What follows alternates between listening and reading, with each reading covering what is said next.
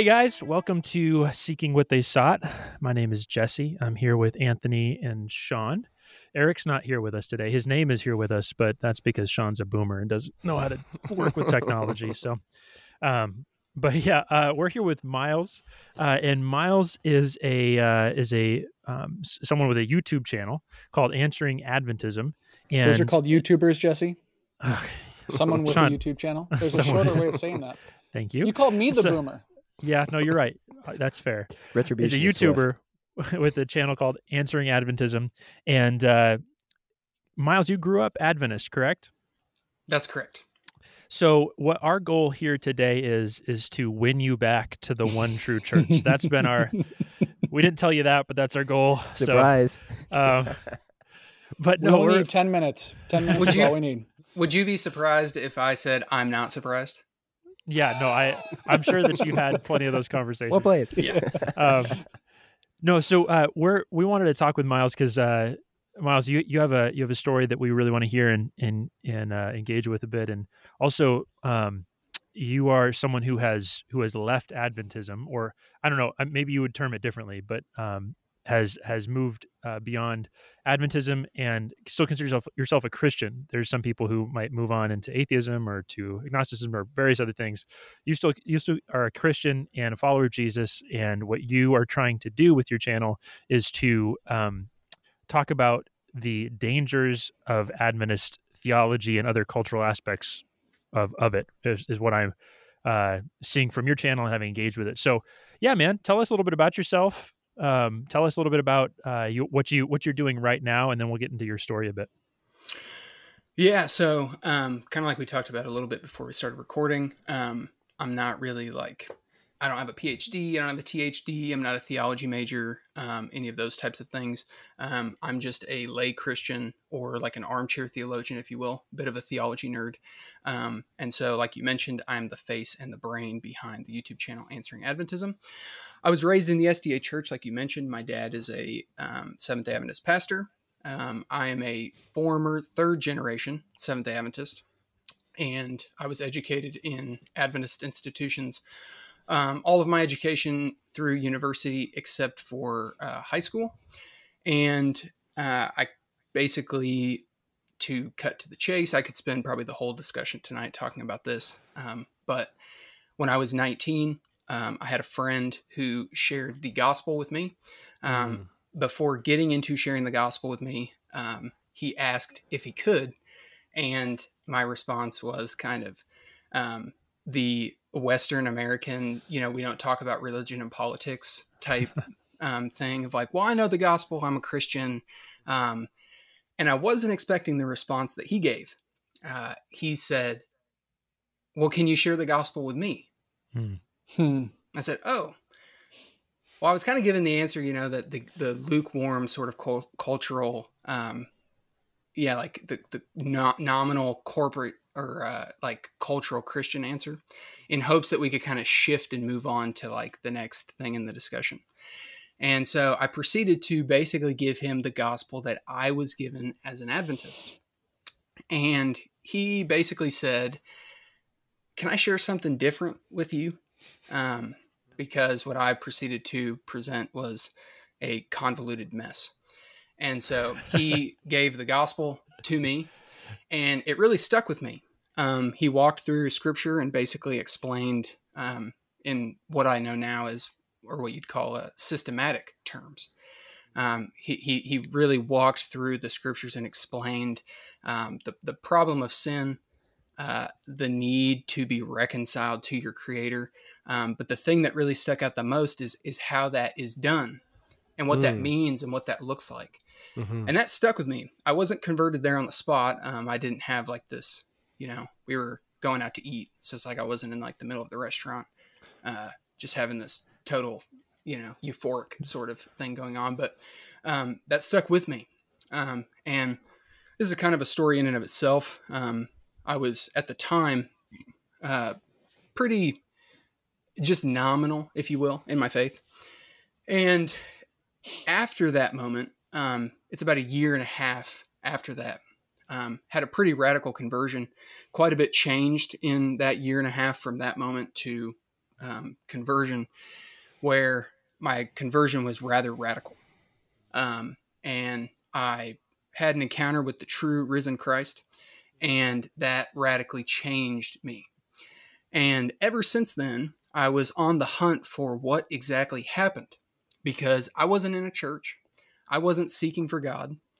I had a conversion experience at a moment that God ordained. That was the moment that God decided I was going to be raised to spiritual newness of life. And everything changed that day, because now I had a conviction over the music I was listening to that I didn't have before. And I started to have this sort of internal conflict going on, which the scriptures describe as the new man now warring with the old man, Romans 7. And I had a hunger for the word of God. I had a hunger for the biblical and historical Christ, his word, and his church. And what that produced was a real diving into the word in a way that I really hadn't seen done or understood before. And I'm leaving out a number of details because there's a lot of tertiary things here that we could get bogged down in. But I had to put myself in a situation, or rather into an environment where I could be away from a certain crowd of people. So I actually moved back in with my mother at the time, who lived in the middle of nowhere. And by the middle of nowhere, I mean a rural township community of less than 150 people. Wow. In literally, that is truly the middle of nowhere. Yes. So middle of nowhere. And I was thankfully able to find a job around there as well. So pretty much all I was doing was working and coming home. That was so I had a lot of free time on my hands. Well, I knew that I needed to get my life figured out. This is, again, I'm 19 at the time. And so I had dropped out of school for the time being, because I kind of didn't know what I was wanting to do. I was kind of hopping all over the place. And in that period of time, I also developed a hunger for the Word of God, like I said, and began reading through the scriptures to essentially fill this hunger that I had. And the more and more that I was doing that, the more and more that I started to feel convicted about the TV shows I was watching. I started to think, I would hear the jokes, and all of a sudden I wasn't laughing anymore. I'm like, that's not really funny.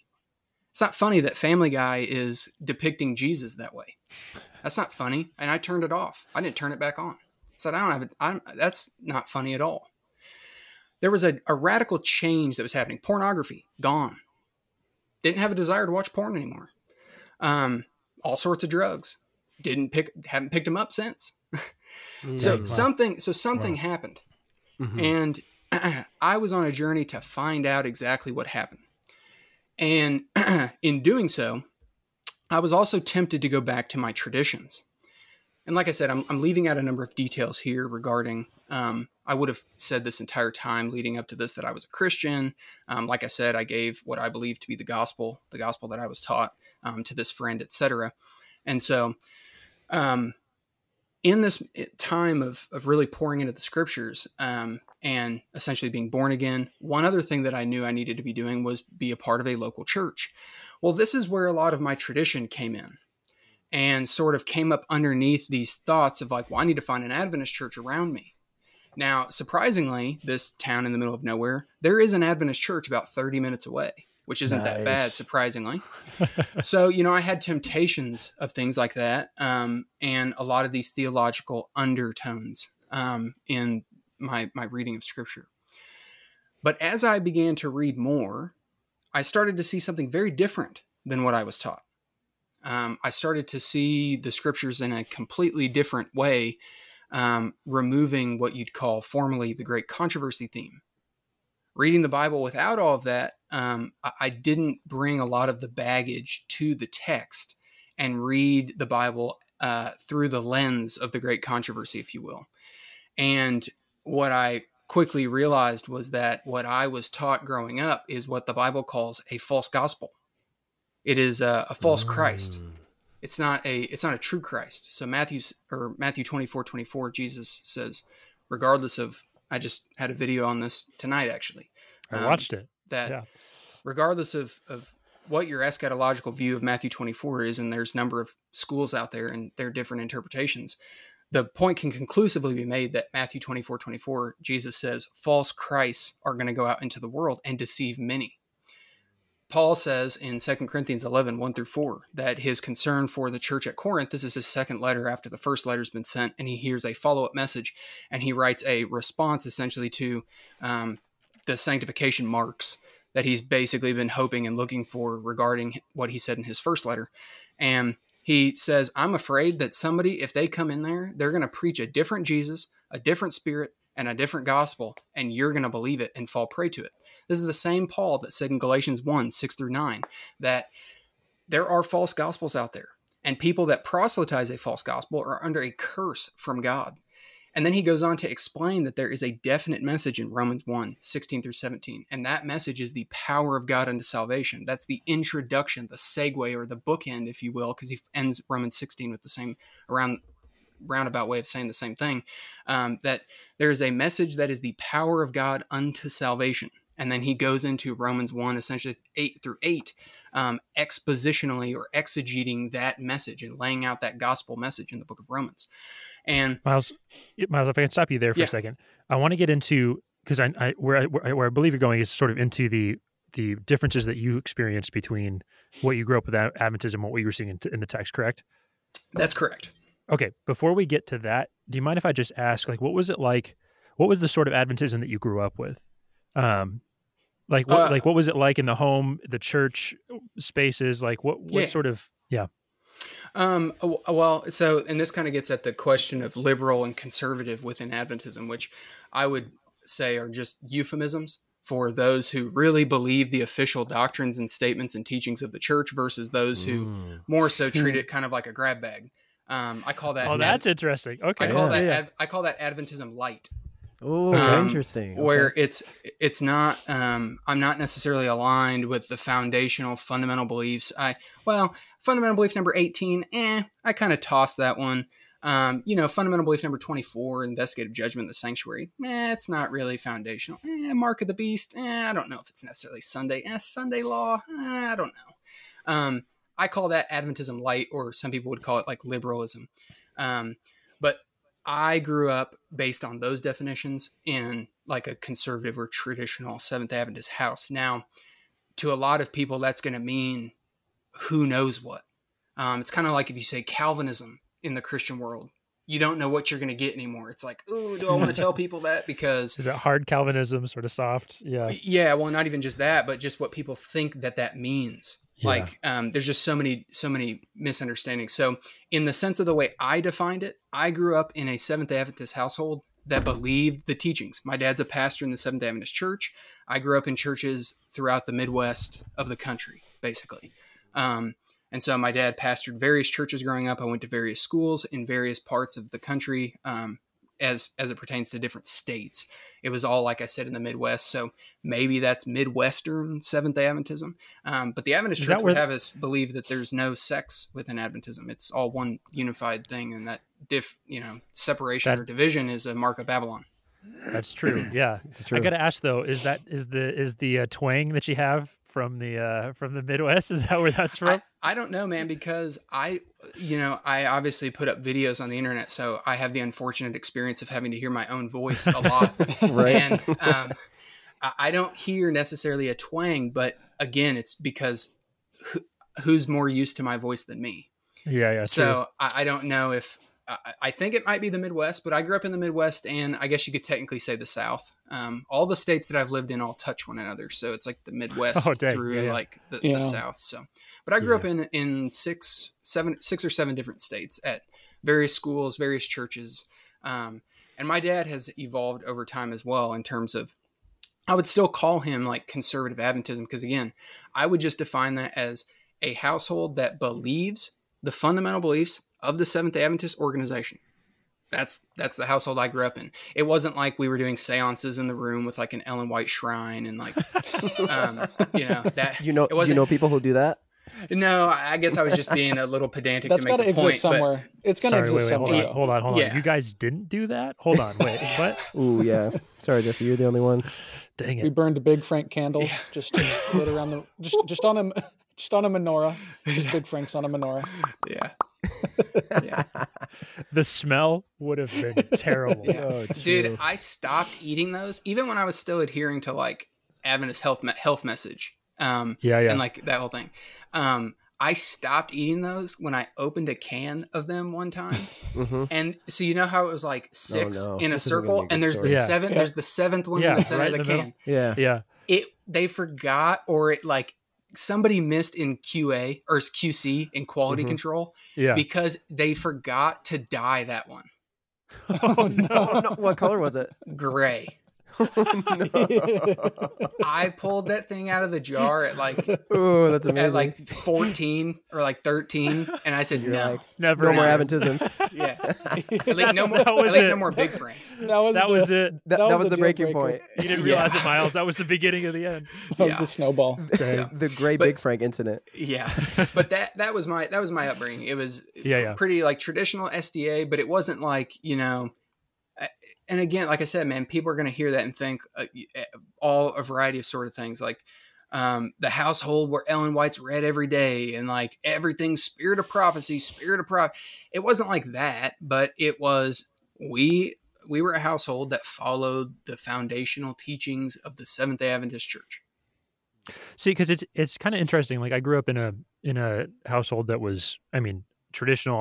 I were relatively traditional and went to a church that was fairly, conservative, traditional, whichever term fits better. But one thing that I found consistently, and I think you've mentioned in your videos, is like Ellen White is a topic that gets mentioned, but it's kind of funny because like the traditional or the official statement of the church is that, and even Ellen White herself, I'm not equal with scripture or anything like that, right? But the felt experience, and I'm curious if it was similar for you, the felt experience was that she got used almost as much as the Bible in sermons often, even just by well-meaning people. Like that was consistently happening.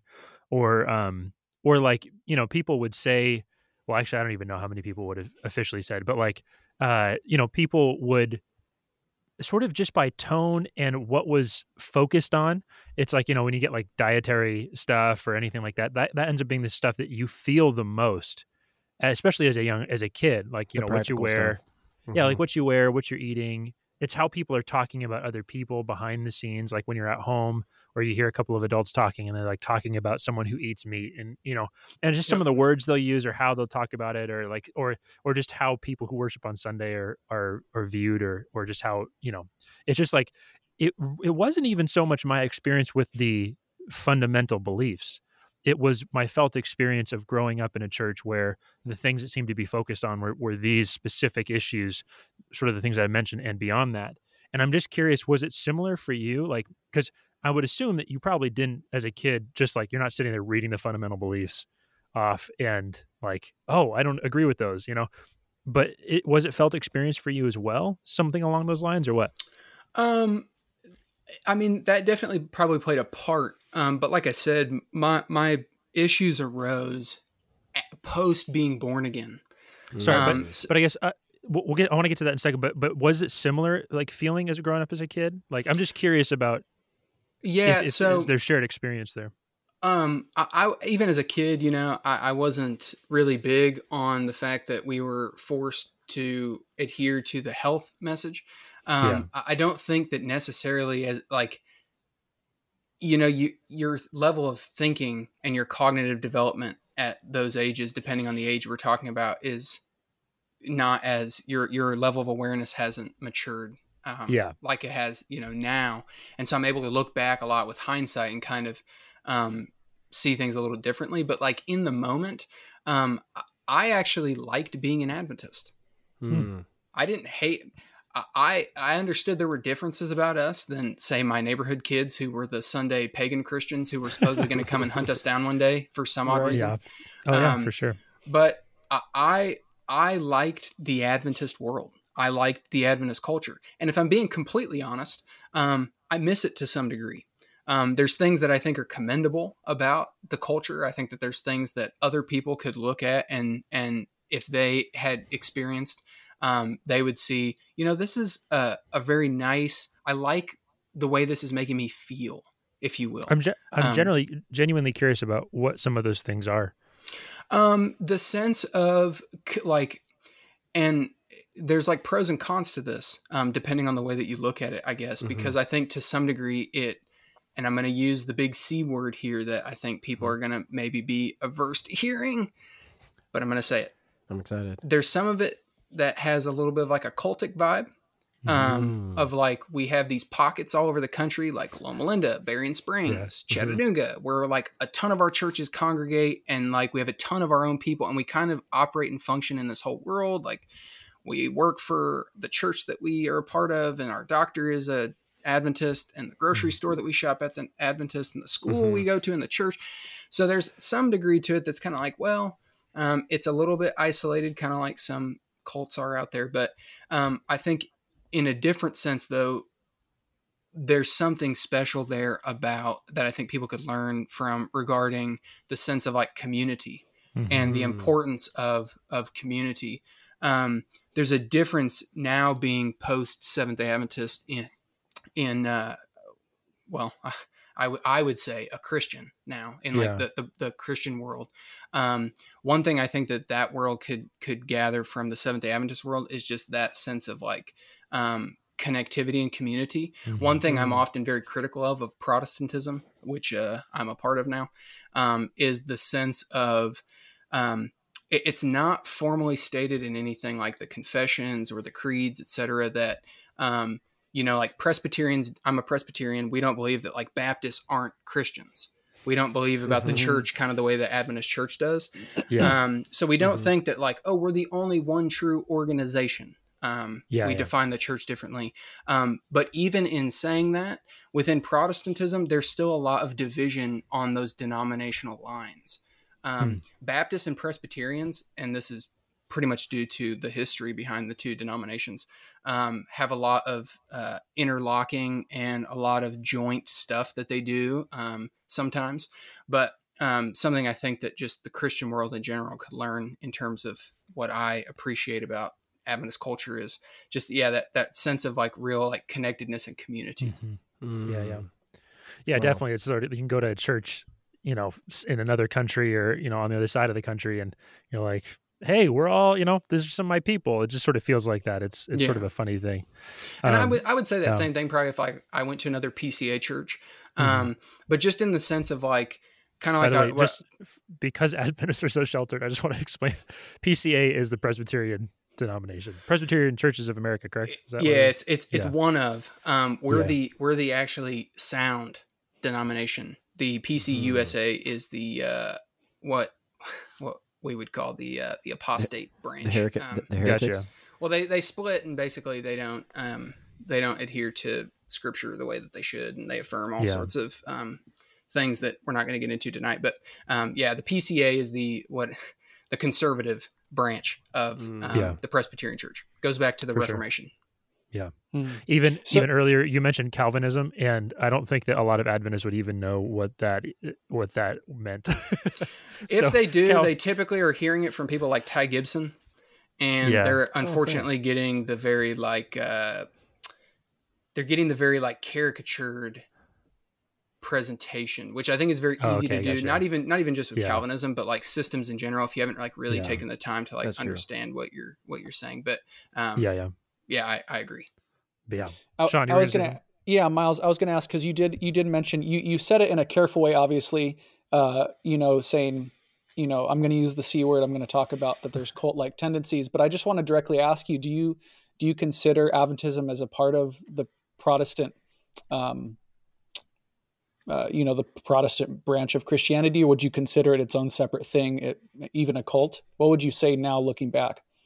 It depends how you define cult.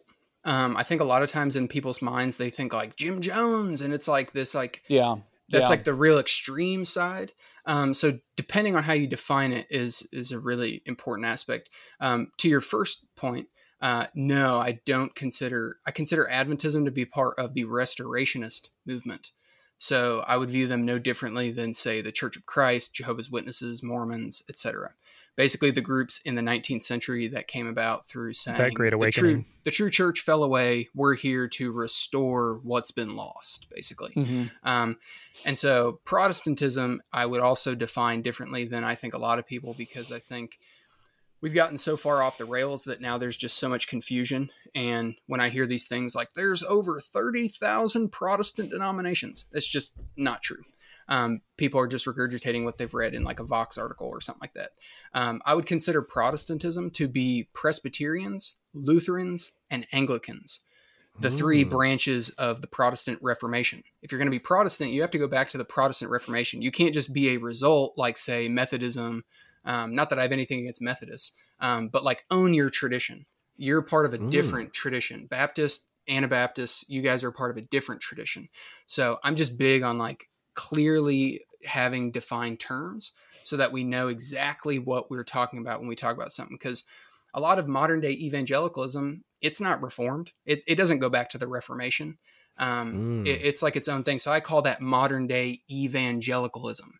I think that should, at least in the West, the East is a totally different story, but I think that there needs to be a new title for that. To the question of cult, I would, depending on, like I said, how you define it, I'm using the old school, traditional, or classical definition. It's not necessarily that there is a specific leader that everyone is like Jim Jones rallied around, where like anything he says, they're just like automatons just doing it. I am defining it in the sense of the Christian world, which is essentially the same way that Walter Martin defined it back around his book, The Kingdom of the Cults. And that's not the only place, but that's one of the places I think there's a good succinct definition. And it's essentially a group that claims to be Christian, but isn't. So they're using Christian terminology, but they're bringing their own dictionary. They're not using the historical, classical, biblical dictionary. They're actually importing their own terms. So it sounds Christian, just like Mormonism, for example. We believe in Jesus. We believe in a Trinity. Yeah, but the way they define those things, it's not Constantinople, Nicene, classic historic Christian biblical Trinitarianism. It's this idea that, well, there's three gods of this planet, but there's an infinite number of gods out there. We only worship the three gods of our planet, though, because he's the God over this. Well, that's not the Trinity, but they'll say we believe in the Trinity. So it's cultic because it is using Christian language, but bringing inserting its own terms. Would you say that when you look at because you defined Adventism as the 28 fundamental beliefs, just bottom line, would you say that some of those 28 would fall under that would be redefining what you would say is traditional Protestantism? Totally. Okay, let's start getting in this direction. So maybe, Myles, let's start with the theological things that you started to see, and that will probably get us into some of these things around telling there's a cult in them. By the way, for anyone wondering, the book that Myles referenced is the book by Walter Martin, you said? Kingdom of the Cults. Yeah, is the book that sort of got us that reputation, Adventists, that reputation of being a cult. And unfortunately, most people don't know that Martin's position changed after he realized that the wool was pulled over his eyes. Say more about that. Jinx. I'm not sure. So on the John Ankerberg show, this is post Kingdom of the Cults coming out. So for those that don't know, Kingdom of the Cults was a compilation book of a variety of groups that Walter Martin, who was at the time pretty well known, Christian Research Institute, doing research on what he believed to be cultic groups. And that was essentially the same definition that he was using. Was it's groups that are using Christian language, but are actually veiling different beliefs that are outside of orthodoxy under those terms. And so he added Seventh-day Adventism into the appendix of the book. And while he did say that he did not recommend them to people, he said that he did not classify them as a cult. The problem for him, though, was that Martin should have taken his own advice in the book, which was to scale the language barrier. The thing that's so unique about Seventh-day Adventism, and the thing that makes it so difficult for people to wrap their head around, is this shifting of terms. The Adventist Church is very, very good at PR. They are very, very good at using the right terminology that keeps a person from asking, well, wait, what do you mean by that?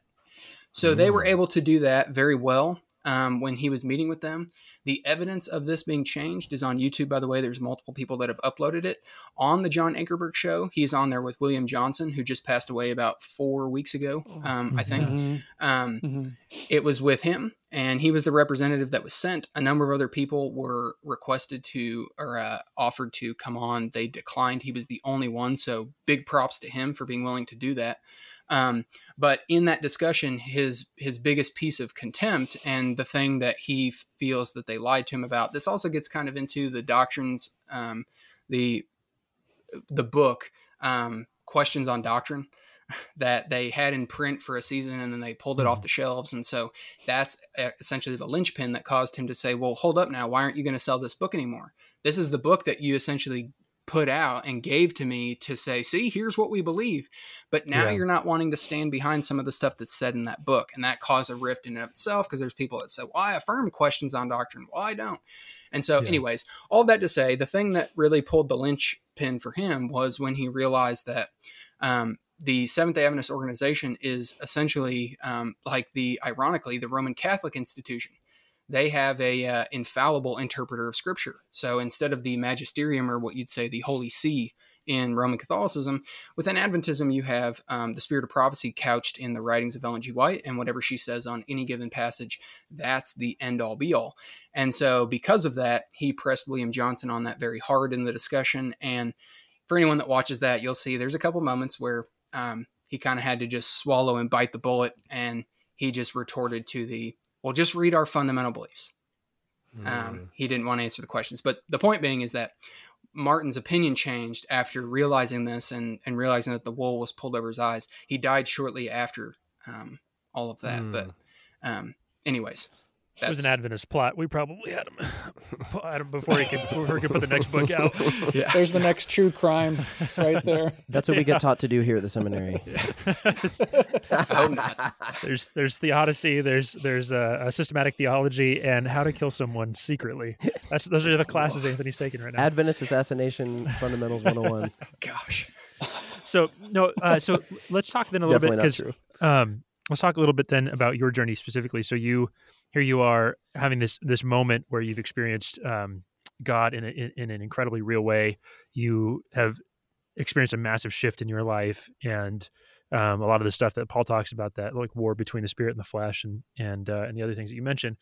Okay, so now you're studying the Bible. What are the things that are starting to make you, like, you're looking at Adventism, what you grew up with, and what you're seeing? And you already mentioned the great controversy, but maybe we go from there. Yeah. The gospel. That was the first thing. Was the gospel. Obviously, like I told you, I had an interaction with a friend who shared the gospel with me, and upon that, and you have to think too. I mean, go ahead. Well, I'm curious. Like, what is the Adventist gospel? So I'll get to that in a moment. One thing I want to preface with, though, is that you have to understand the context too of, like, because people may think to themselves, well, if you heard a different gospel and realized, then how could you have been tempted to go back to Seventh-day Adventism? You have to think in terms of, like, in the moment. I'm like a babe in Christ. I don't know a lick of theology for the most part in terms of, like, understanding systematic theology, covenant theology, Calvinism, Arminianism, the Reformation. I don't know any of that stuff. I just know I love the historical biblical Christ. He saved me. I'm a new creature in Christ. I know I need to be reading the Bible, so I'm going to read the Bible, and I know I need to be going to church. That's kind of where I'm at that point. Yeah. So the Adventist gospel is the three angels' messages of Revelation 14. And this is because all of Adventist theology is going to be downstream of Ellen White. Now, I know that you guys may take umbrage with that, but this is now getting back into what are the fundamental beliefs of the organization. The fundamental beliefs of the organization say that Ellen White's writings speak with prophetic authority. This changed about 7 or 8 years ago it used to say they are continuing an authoritative source of truth. I am of the opinion, I don't have evidence for this, so this is just my hypothesis. I don't think anything has changed from the leadership that caused them to change that because, we don't believe she's a continuing authoritative source of truth anymore. I think there was too much flack and heat in the way it was worded. And so now it says a prophetic source of authority, which is essentially saying the same thing because the Bible speaks with prophetic authority. But there's some sketchiness in that belief when I read it. I'm just like, ooh, that it's saying, I believe it says similar to the prophets or even the same as the prophets of Scripture. Well, they use, and it's even in the footnotes. Teddy that of said that. Well, Ted has said that, but it's also in the footnotes of the proof text in the fundamental belief, quoting from Timothy, that all Scripture is given by inspiration of God is profitable for doctrine, correction, etc. So it uses the identical language in that belief, but applies it to essentially the writings of Ellen White. So because that is the case, what Ellen White says on any given passage goes. This is what the Statement of Confidence in the Writings of Ellen G. White says. Adventist.org / and then official statements of confidence in the writings of Ellen G. White. In paragraph 3, we affirm our conviction that her writings are divinely inspired, truly Christ-centered and Bible-based. Rather than replacing the Bible, they uplift the normative character of Scripture and correct inaccurate interpretations of it derived from tradition, human reason, personal experience, and modern culture. So all of Adventist theology, which is essentially purported and held up by the theologians, the scholars of the organization, and then essentially trickles down from there into the pews, is going to come from Ellen G. White. So because that's the case, the way Ellen describes the gospel is the same way that people like Herbert Douglass describe the gospel. So I have an article here. Am I able to share my screen, or do you want me to just read? I don't know if we can do that on this one. That's fine. Yeah. I'll just read. But the Adventist gospel is branded as the everlasting gospel, which is the phrase that's found in Revelation 14:6. Yeah, from the three angels message. Yep. And so in this paper, this is from Ministry Magazine from 2000. This is from Herbert Douglass. He's passed away since, but he says in here, for Seventh-day Adventists, the great controversy theme is the core concept that brings coherence to all biblical subjects. Every philosophical or theological system builds on a central governing theme or paradigm. Its central theme becomes that system's core truth and determines all of that system's principles and policies. Stephen Hawking, the remarkable Cambridge physicist, wrote in his 1988 book, A Brief History of Time, that should science discover the long-sought theory of everything to explain the varying mechanisms of the universe, we should know the mind of God. Seventh-day Adventists have been given that, a perspective which provides a theory of everything. It introduces us to the mind of God. We didn't discover it. It was given to us. We call it the Great Controversy theme. How we understand this core theme directly affects how we grasp the intent of biblical writers when they used words such as righteousness, salvation, gospel, etc. The Great Controversy theme helps us to work our way through centuries of theological confusion over the meaning of such realities as justification, sanctification, atonement, obedience, and works, the 5 categories of the gospel. So if I could stop you there for a second. So basically the premise that you're operating under is that, and I don't mean that as a slight, I'm just trying to understand that the Great Controversy, Ellen White first, and from her, the Great Controversy idea is the thing that then permeates down through everything else. Therefore, that is the Adventist gospel. Is that fair to say? Well, no, not quite. Let me finish this here, Okay. which I only have a couple sentences left, and then I'll explain it. And Ted kind of mentioned this, actually. I watched the video that you sent, and Ted essentially was going through some of these things, but not wording them in the directest of ways. I'm like, dude, you're being long-winded to essentially say, an Adventist is somebody that affirms the investigative judgment. Mm-hmm. Mm-hmm. So it continues. Without the Great Controversy theme, all would remain divided over such subjects as the importance of the Old Testament sanctuary service and the New Testament view of Christ as our high priest and mediator, the meaning of faith and grace, the place of obedience in relation to legalism, why Jesus came the first time, why he came the way he did, and when he will return. So the Adventist gospel is defined through the Great Controversy theme. Mm-hmm. So the Adventist gospel is the 3 angels' messages. In that, Ellen White included the investigative judgment, young earth creationism. The second angel's message entails the call to come out of Protestant churches which are the apostate Protestants of Babylon, the whore daughters of the Roman Catholic Church from Revelation 17. Then you have the third angel, which is supposedly the warning, the final call and the final warning, or actually the fourth angel's message, I guess would technically be that, which is just a reiteration. The call to come out or you're going to get the mark of the beast, which is Seventh-day Sabbath keeping, and then Ellen White tied onto it the right arm of the gospel, which is the health message. So the Seventh-day Adventist gospel is essentially the distinctive pillar doctrines of the Seventh-day Adventist Church. That's the way that people like Isaac Olatunji, professor at Oakwood and pastor of State Line SDA Church, I know that he's going to be labeled and he embraces the fact that he's called the conservative nutcase and all this stuff and blah, blah, blah. But that is the Adventist gospel. It's the distinctive pillar doctrines. It is not the good news that by faith alone, in Jesus Christ alone, you can have reconciliation before God, and that essentially in Christ, you can be seen as holy, fully righteous based on Christ alone, based on the scriptures alone, to the glory of God alone, by grace alone, through faith alone. See, what's interesting about it, because I agree with everything that you're saying from the standpoint of like that is the central message of the Adventist Church, right? And so I struggle to label it gospel. I guess you could say it's the gospel of the Adventist Church. I struggle to label it that because like the gospel is the gospel. It's so if it's something else, it's not the gospel. But like I guess what's interesting about it is I know Anthony and I, at least, and maybe you too, Sean, got introduced to the gospel through one of the deans at our high school, named Dean Clifford, and he was like big into 1888. Like for those who don't know, there was this big conference in 1888, General Conference. The whole message of justification by faith was really kind of put on the table there. Not even on the table, it's just like being preached. And Ellen White did get behind that, but the conference as a whole, General Conference as a whole, kind of shut it down. And so that's where we started to enter maybe what we might term the legalism of the last over a century. But not that it wasn't there before that, but that's sort of like a really, really, really basic idea of that. But we got introduced to the gospel kind of through that the idea of justification by faith. So what's really interesting is, I guess, if you could call the gospel of Adventism what you just labeled, but also that there has been a movement all along within Adventism that isn't that, but it's on the fringes. So that's where I'm kind of curious, like, is it so narrow for you? Again, I don't mean that as a slight. I'm just curious.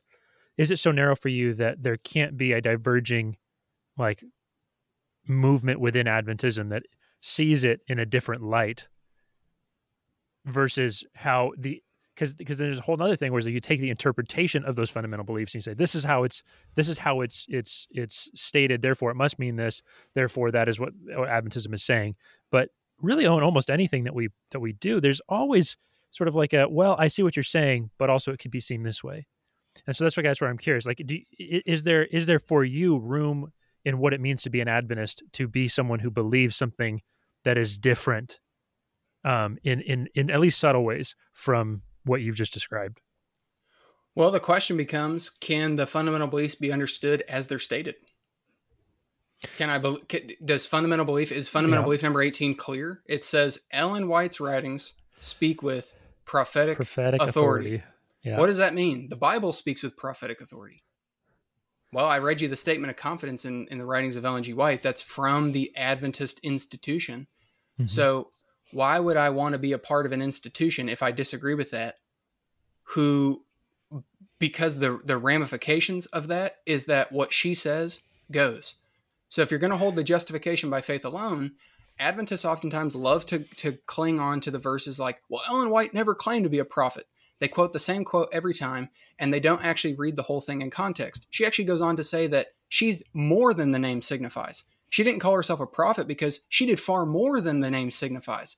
She considered herself a messenger from the Lord who was being given messages to reveal to God's people. So if that's the case, we then have to look at all of the statements in totality, which includes all of what she said on justification. Yes, but so for instance, like, sorry, Anthony, just one sec. The belief number 18. Scriptures testify that one of the gifts of the Holy Spirit is prophecy. This gift is an identifying mark of the remnant church. We believe it was manifest in the ministry of Ellen White.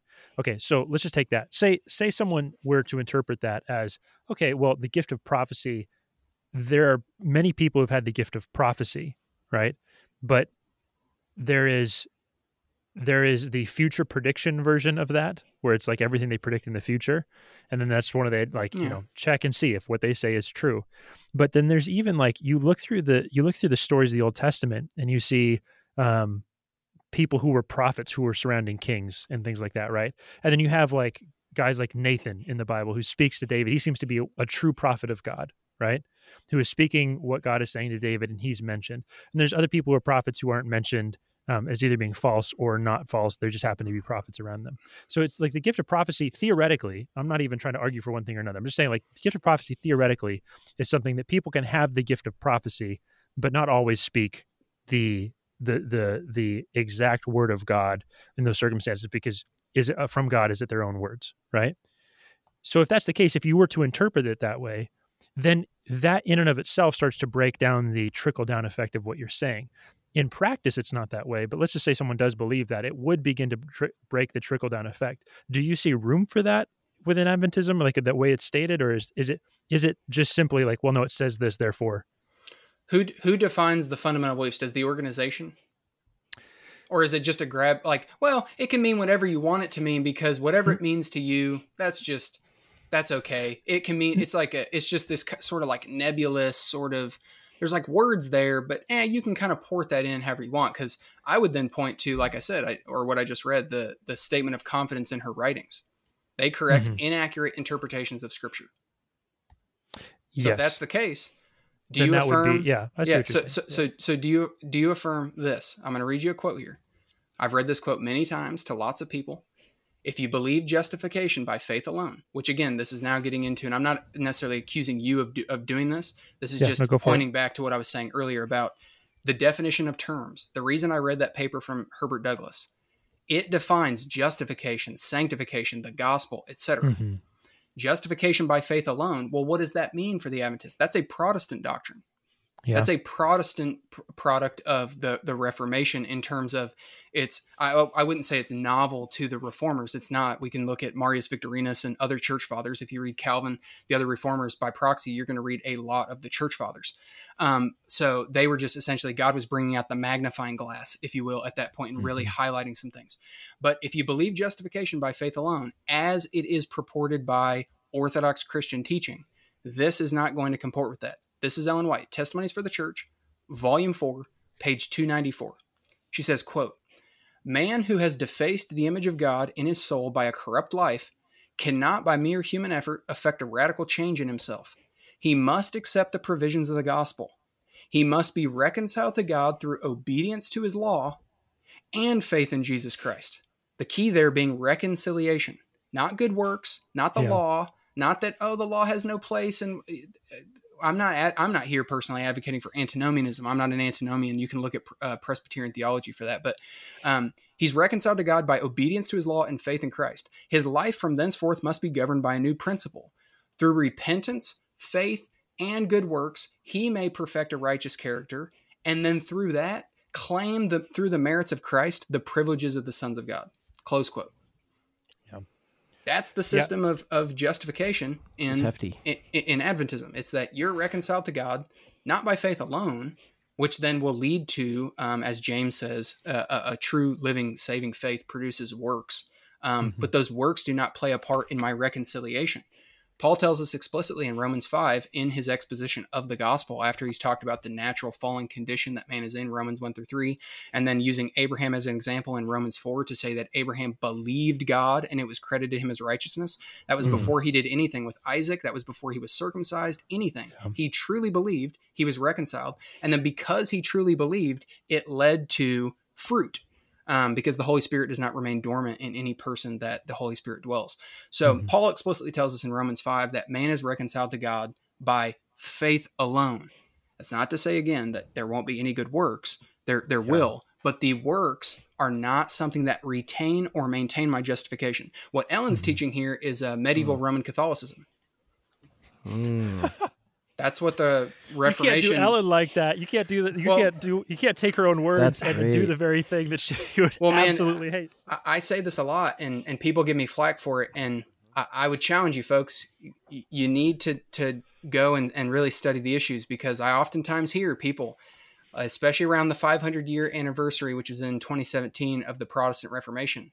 Ty Gibson openly admitted, and I've done a video on this, that they were tasked to try and preach a sermon series on the Reformation. And he picked the 5 solas of the Reformation. And I get Adventists all the time that comment on my videos. We're Protestants. We go back to the Reformers. We're like the Reformers. And as somebody who's Reformed, folks, I can tell you that is not the case at all. And if you go back to the Reformation, one of the primary, the fulcrum of the Reformation was the issue of a 2-tiered system of justification. That sanctification and justification are essentially intermingled to the point where there's an initial phase that, of course, is by grace through faith alone. That's what Rome affirms. Of course, it's only by God's grace through faith alone. That's what Ellen says at the beginning. It can't be by mere human effort. She's essentially espousing what's called semi-Pelagianism here. You can't do it, of course, completely of your own. You need the grace of God. But It's like then you need help. correct. Yeah. But then after that, it's your obedience that retains your righteous standing before God, to the point where you could fall away because you're not obedient enough. Yeah. It's a intermixing of the law and the gospel, which the primary focus for the Reformers in this category, the proper term would be called the law-gospel distinction. Myles, I just want to start off by saying I really appreciate your story, and like everything you're sharing about like your upbringing and stuff like that resonates with us, at least to me as we're listening. I know probably to Jesse and Sean as well. Sean and I are both pastors' kids as well, so we resonate. We feel the experience, feel the pain in some ways, but resonate. And some background for us, and I'll use this to lead into to my question for you. Part of the reason we started this podcast a few years ago was because we had all grown up in the Adventist system the whole way through, and went through theology, religion departments in Adventist schools, and then came out. We're working in, for the church, all 3 of us. And we discovered that we were starting to hold our theology differently than we did when we were growing up, that there had been some shifts that had taken place. And that in many places, at least for me, I'll speak for myself, I either flat out disagreed with Adventist theology, or I saw things differently. I was reading fundamental beliefs, and I was holding my Adventism differently than I did when I was in undergrad. And a lot of that had to do with, as Jesse mentioned before, like sort of a transformative experience with the gospel that I had. And all 3 of us had. But again, to speak for myself, I, as you were sharing your story, I really resonated with it, because I felt so many of the things that you felt, and so much of that burden released, upon being born again and receiving Christ, coming to the knowledge of like justification and, being called family by the Father. And it changed my life, frankly. And so over time I couldn't reconcile some things theologically. So all this to say, I really resonate with your story. And I wondered for you, or I guess I'll say one more piece, is that as I re-entered in, I discovered a few things, but namely, I guess the most pertinent one is sort of the ending of that fundamental belief number 18 that you read, which is, the scriptures testify that one of the gifts of the Holy Spirit is prophecy. The gift is an identifying mark of the remnant church. We believe it is manifested in the ministry of Ellen White. Her writings speak with prophetic authority and provide comfort, guidance, instruction, and correction to the church. They also make clear that the Bible is the standard by which all teaching and experience must be tested. And I realized that, and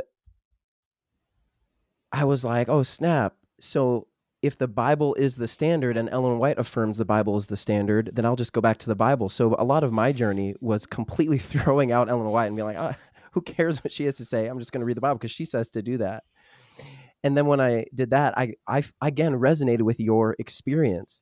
And out of that, I began to see there was a vision for an Adventism that perhaps was faithful to the Bible first and foremost, sola tota prima.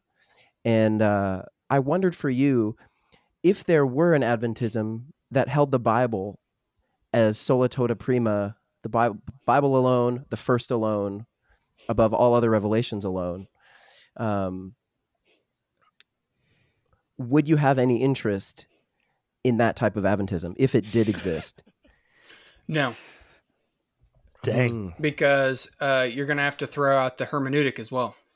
If you throw out Ellen White, you're going to throw out the Adventist hermeneutic. The great controversy theme then goes out. You have to throw out the mark of the remnant church. You have to throw out the investigative judgment. You have to throw out 1844, which is what the movement was ultimately birthed out of, not the Seventh-day Sabbath, which is not unique to Seventh-day Adventism. You have to throw out all of these foundational pillars. You have to throw out the health message being the right arm of the gospel because it flies in the face of Mark 7, 1 Timothy 4, 1 through 4. You're going to have, if you do that, then the next move is you got to throw out all sorts of stuff. And at that point, why be an Adventist? Come join the Orthodox body of Christ and find the denomination then, because those are the unique distinctives of Adventism. It's not just like when Adventists say, oh, they just want to, and I'm not saying that you guys are doing this too. I get it with a lot of people where it's like, you guys are playing a game. Seventh-day Adventism in the name itself, it just means Seventh-day Sabbath, and we believe in the return of Christ. So do Seventh-day Baptists, and they're not Seventh-day Adventists. It's more than that, folks. Come on. You can't dismiss the years 44 to 63 and say, well, we were like Doug Batchelor does. Oh, we were incorporated in 1863. Forget about all that stuff, back in the 30s and the 40s. And none of that stuff even matters, even though that's what we were actually born out of. What you're referencing is like the Millerite movement. So don't worry about that too much. We started in 1863. That's our official starting point. So it's like, if you're going to throw out Ellen, you're then going to have to throw out the investigative judgment. You're going to have to throw out all these other things. So now you throw out 1844, you throw out the fulfillment of, and the interpretation of Revelation 14 being about, the first and second angel's message had their fulfillment in the call to come out of the churches at that time, and then call of the investigative judgment, all that other stuff.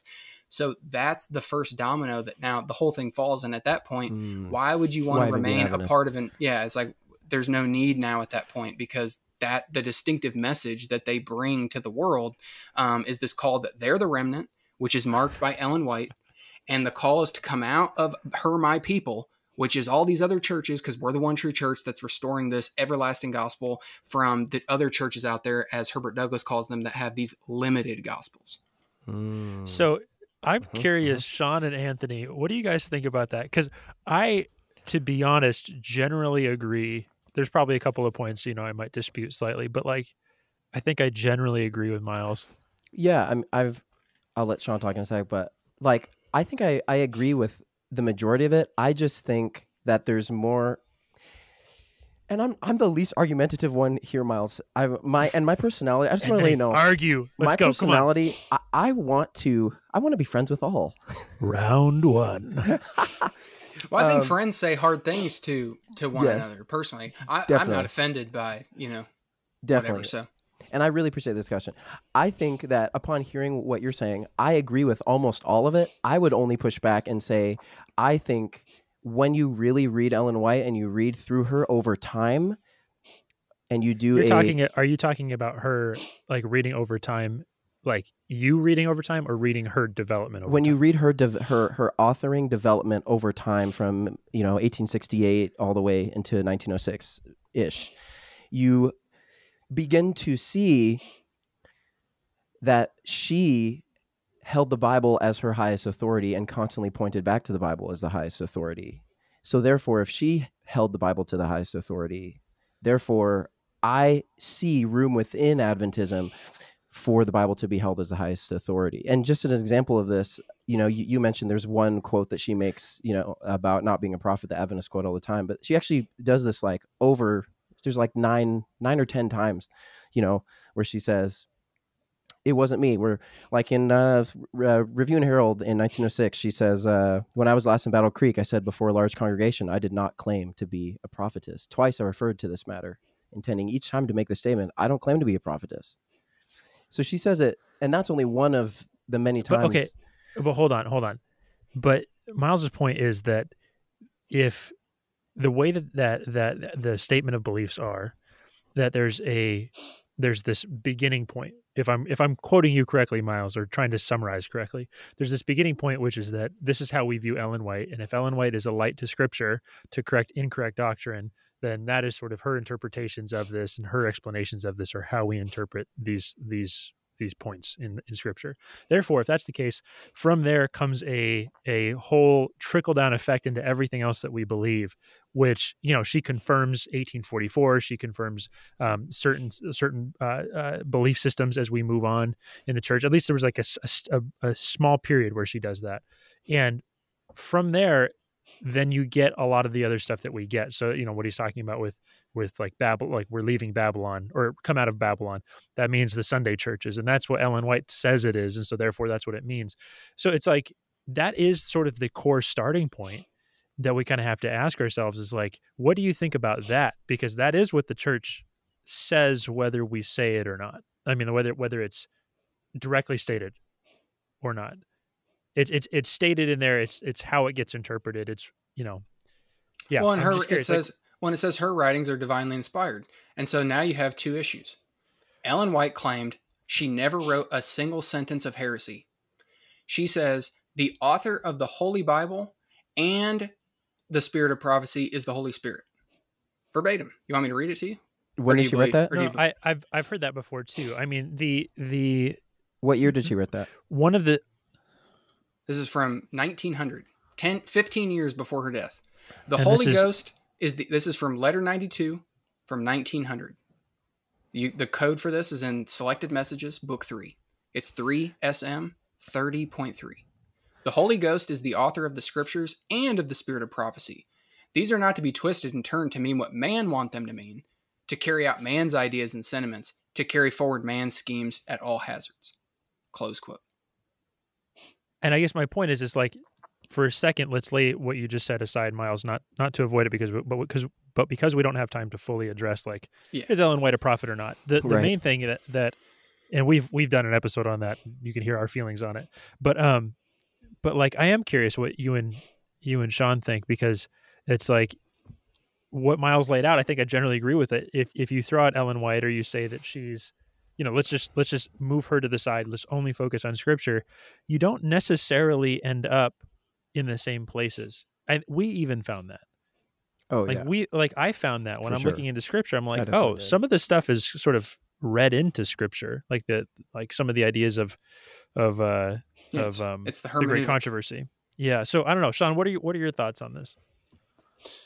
Yeah. So going back, Myles, to you mentioned Herbert Douglas's article, which, and now it's been a while, so I'm not going to quote it exactly, but you mentioned this idea that and maybe even it was also a GC quote that was about the lens in which we have our beliefs, our fundamental beliefs, our doctrine, is through what she said. And I guess what came to my mind immediately, again, and you can freshen me up on exactly how you said it, was the other way that I've seen it, at least, the thing that I've been able to, for me, reconcile my Adventist beliefs, or being firm in that system of viewing Scripture, is that the historical way that it took place, of when it came to these different denominations coming together, when it came to the formation of the Adventist Church, that there was this process of study and then confirmation.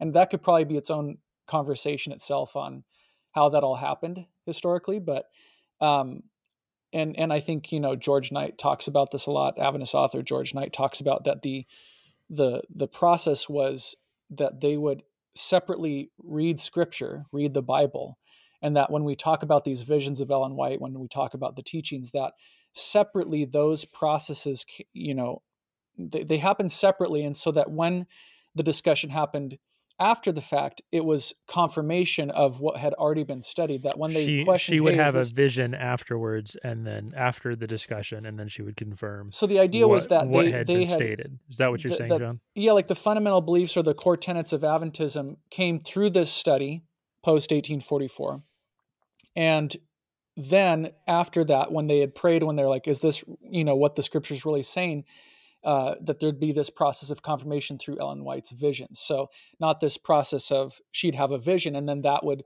guide what the beliefs were.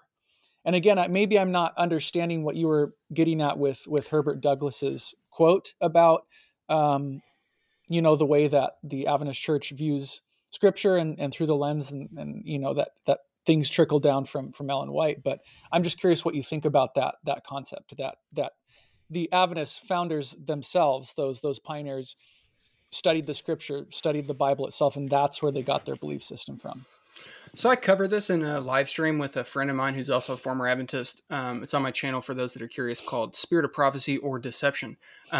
You're correct in the way that, and I correct people very regularly, even former Adventists who are very zealous in their frustrations, who say that Ellen White formed the doctrines of the church. And I actually correct them and say, no, Ellen White didn't actually formulate any of the doctrines of the church. This is documented for people who are curious in the book Early Writings. It starts on page 46, and you can read through, it's about 30 or so pages, and she explains the process.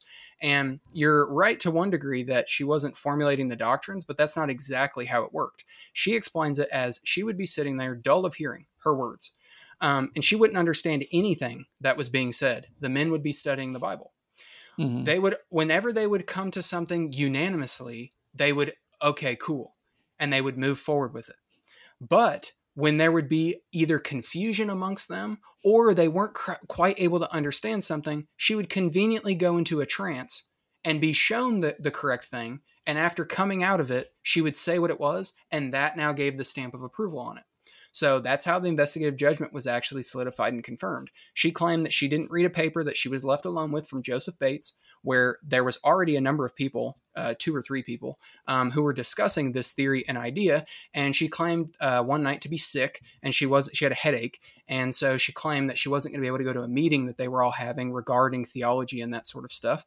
And while she was left alone with this paper, she claimed she didn't read it because reading was giving her a headache. This is all documented for those that are curious as well, in that video, as well as the Second Vision manuscript from 1845, February of 1845. But she says that she didn't look at this paper, and it was revealed to her by God that this was correct. And when they all ended up getting together again, someone read something from that paper, and she says, oh, wow, this is the first I'm hearing of this, because the only thing that was revealed to me on this topic was from God himself. And that's exactly what I was shown from the Lord. And so that gave the stamp of approval on this idea as being from God, which was then solidified in. So I agree with you in the sense that she didn't originate, she wasn't sitting down saying, this is what it is, and therefore, boom. I'm saying that's the way that she functions today, because that's the way that the Spirit of Prophecy functions in the Seventh Adventist Church. What Herbert Douglas was saying in this article is that it's not just the great controversy, it's the great controversy theme. It's the paradigm. So it's going to what is said there, and the Bible is read now through that lens. It's read through the lens that the reason Jesus came is to vindicate the law of God. Well, that's not what Scripture says. This is a subtle varying and twisting of what the Scriptures say to say something different. It's Jesus came... Well, it's to fulfill. Correct. But not for that purpose. How did you put it before? Yeah, well, Ellen said that Jesus came to vindicate the law of God, but this is then downstream of the theory that Satan, and you have to get into this pre-earth origin story, which is the great controversy.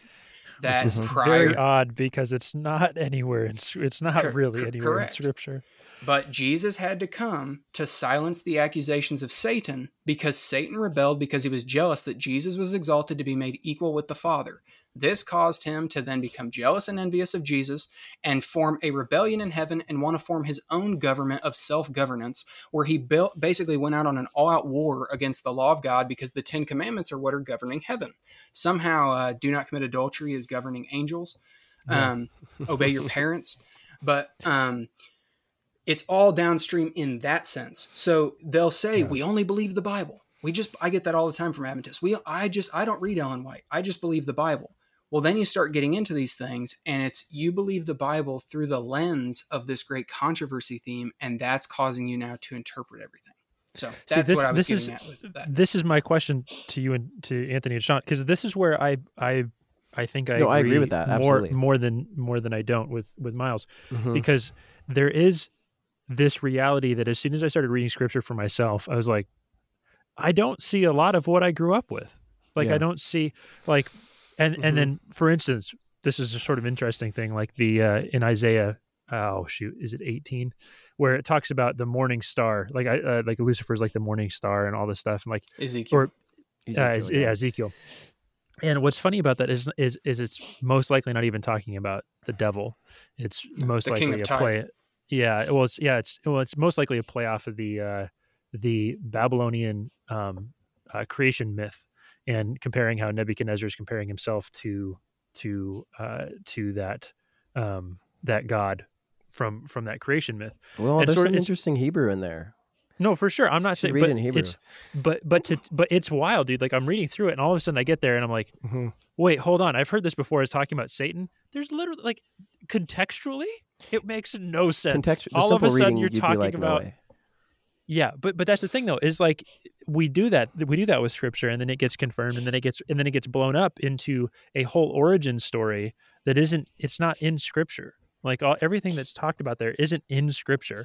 It's uh, a we started with certain presuppositions because of our interpretations of these texts, and then it gets blown into a wider story with a more colorful narrative. I'm not saying any of that uh, uh, uh, to attack what is said, other than just to say that that is what sort of happened. Is like there's none of that is contextually in scripture.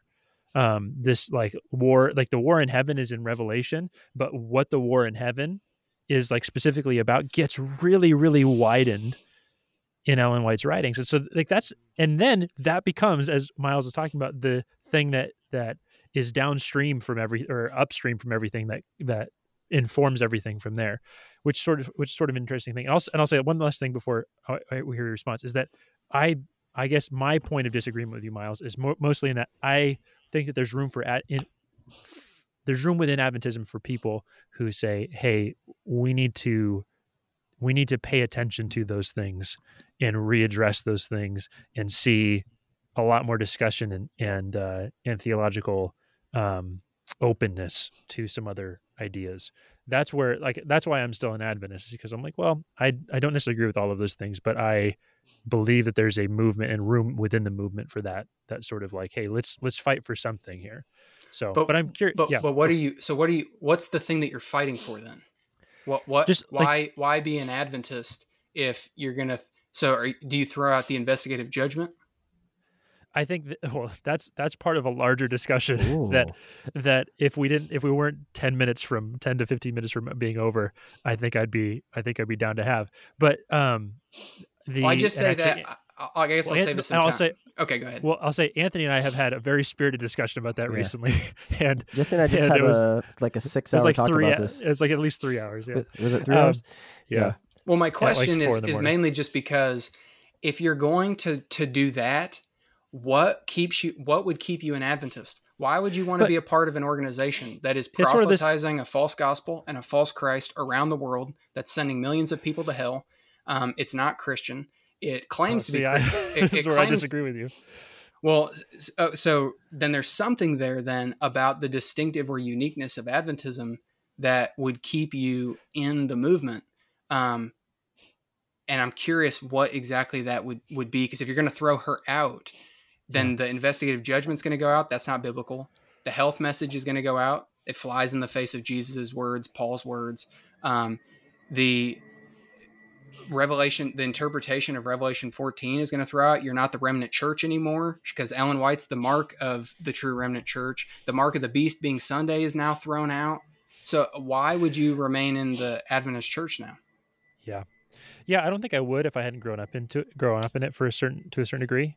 But it's sort of like family. I think that ultimately, at a certain point, you recognize I don't agree with everything my family believes, but there's something to fight for here. And same thing. I mean, like, why am I an American citizen? It's like, or why do I consider myself an American? I don't believe a lot of what's said. I don't believe a lot of like what either American side says policies. about. well, either policies from the government or what people will claim being an American is. And I think that's sort of the struggle. What I'm not arguing for is just like loose definitions. Nothing ever means anything. I'm not really arguing for that, but I am arguing that there is room for some tension and argument within that, and I think that's okay. And so there But is see, a but bro, Christians do that same thing. I have friends that are Baptists. I'm a Presbyterian. We do that same thing, but we're not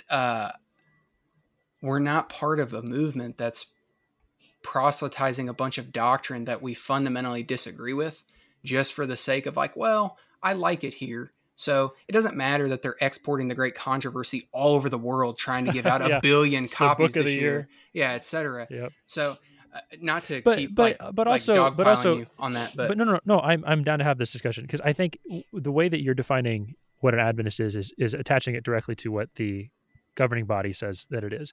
And I agree with you that like I struggle with that tension too, because what is Adventism if it's not what is agreed upon at those levels? But at the same time, like there's a lot of people within Adventism who have varying ideas on those same beliefs, and we're all still part of this body. I mean, if you think about it, like the Catholic Church, and I mean that like the what we describe as the Catholic Church, not necessarily the Roman Catholic Church, the yeah, Catholic Church that universal. starts, in Acts and goes pretty much until the Orthodox split. But even in that, there's varying levels of belief. There's varying ideas of who God is, and then there's the heretical controversies and the fights about what that means and what those words mean, how we're going to interpret them, all of that stuff. And ultimately those come to some doctrinal, like it comes to some sort of like cohesion, and then we move on from there. But still, like as a Catholic Church, did everybody believe the same things about Jesus, about the place of the law, all of that stuff? No. And we even see that in the early church fathers. There's a wide array of beliefs. And I You think think that that's you think the church fathers weren't united around the Christology? No, my point is that there is a wide variety of beliefs on a lot of different things. And even, I mean, yeah, you could say that some of the early church fathers didn't believe the same way about Jesus that we believe today. And I'm not saying that that's what we should believe. I'm not saying we should follow them. I'm just saying that that has always been the tension of following Jesus, is that we're always going to have these spaces where we're not quite on the same page about everything, but is there some level of we're fighting for something here? We are fighting for something. And I think that's what, when I look at Adventism, that's why I'm here. I'm not here because, oh, I just love it here, it's more comfortable. I've tried to leave. I've really tried to leave. I was actively on my way out several times. And God pulls me back into these spaces. I'm not saying because Adventism is the one true church. God pulls me back into these spaces because he has a work for me to do where I am, right? What that is a nuanced thing for me to live out, but it is the thing that I have found. And so that's where, like, I think that's my point of disagreement with you. I agree with you on exactly all of that stuff about the trickle down effect, all that stuff, but I disagree at the point at which we say, oh, we just have to leave something because we disagree on it. If there's room, I think this is the key thing for me. If there's room within this organization for me to struggle towards the same goal, this is why we call this podcast Seeking What They Sought, towards the same goal the founders have, which is to be as faithful to Scripture as possible. You can argue whether they did it or not, but that's what they wanted to do, and that's my goal too. And if I happen to disagree with them on some points, I don't think that is necessarily like, okay, I should just leave. However, if it comes to the point where there is no room for me in this organization to have a space to say, hey, I think that I disagree, and let's try and move towards continue to have an open heart about some of this stuff, then I think it'd be like, yeah, no, I can't, there isn't a space to fit in here. There is no point to staying. So that's my thoughts. And that goes, Myles, really quick with the quote that Seeking What They Sought came from was a Japanese proverb that said, don't follow in the footsteps of the wise, seek what they sought. And so again, that's just jumping off of, again, what Jesse said is the passion or the spirit, what we all agree with, even though I would say that I disagree or vary in different areas with Jesse and Anthony.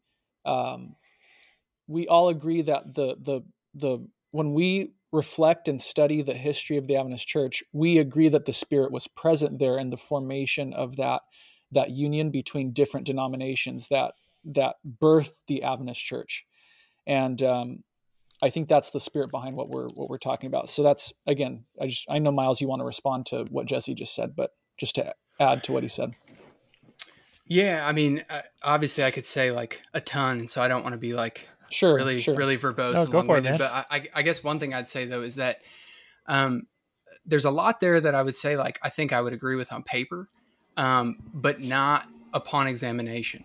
Okay. So like saying that there's some things I disagree with. Man, we're talking about the gospel. We're talking about who is Jesus. We're talking about the cardinal doctrines of the Christian faith. This isn't a matter of being. So I was a Baptist for 7 or 8 years. Baptists and Presbyterians and Methodists and Lutherans and etc. do not consider themselves like the other person to not be Christians.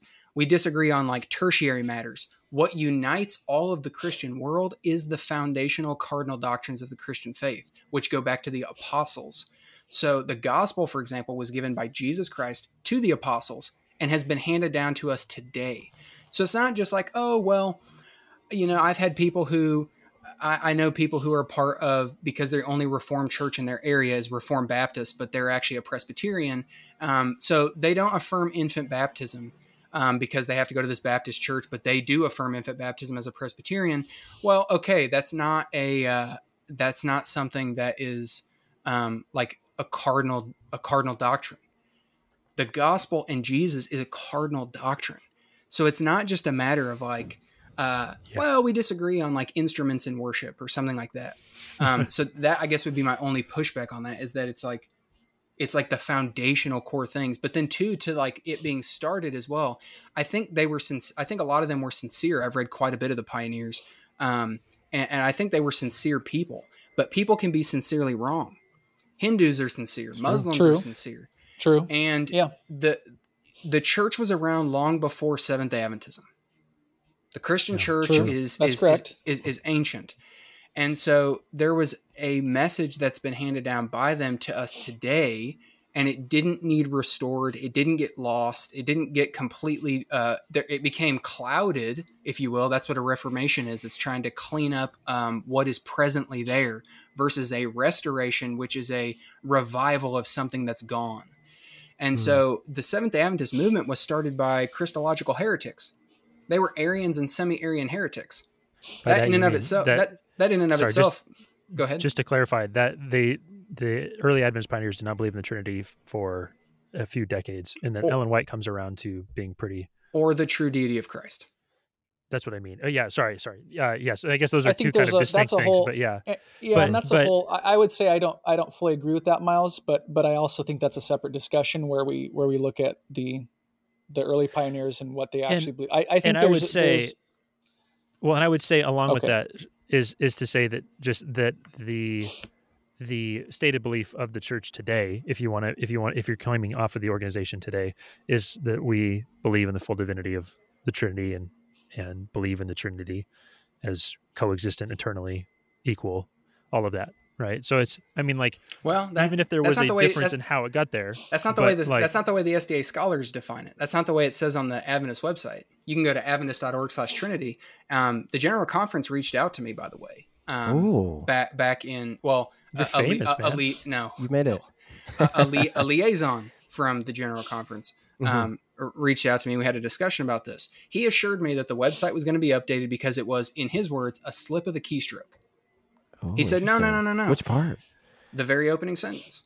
Seventh-day Adventist Christians affirm that God is, we are affirm one God. And this God is one God. Yeah. And that this God is three beings.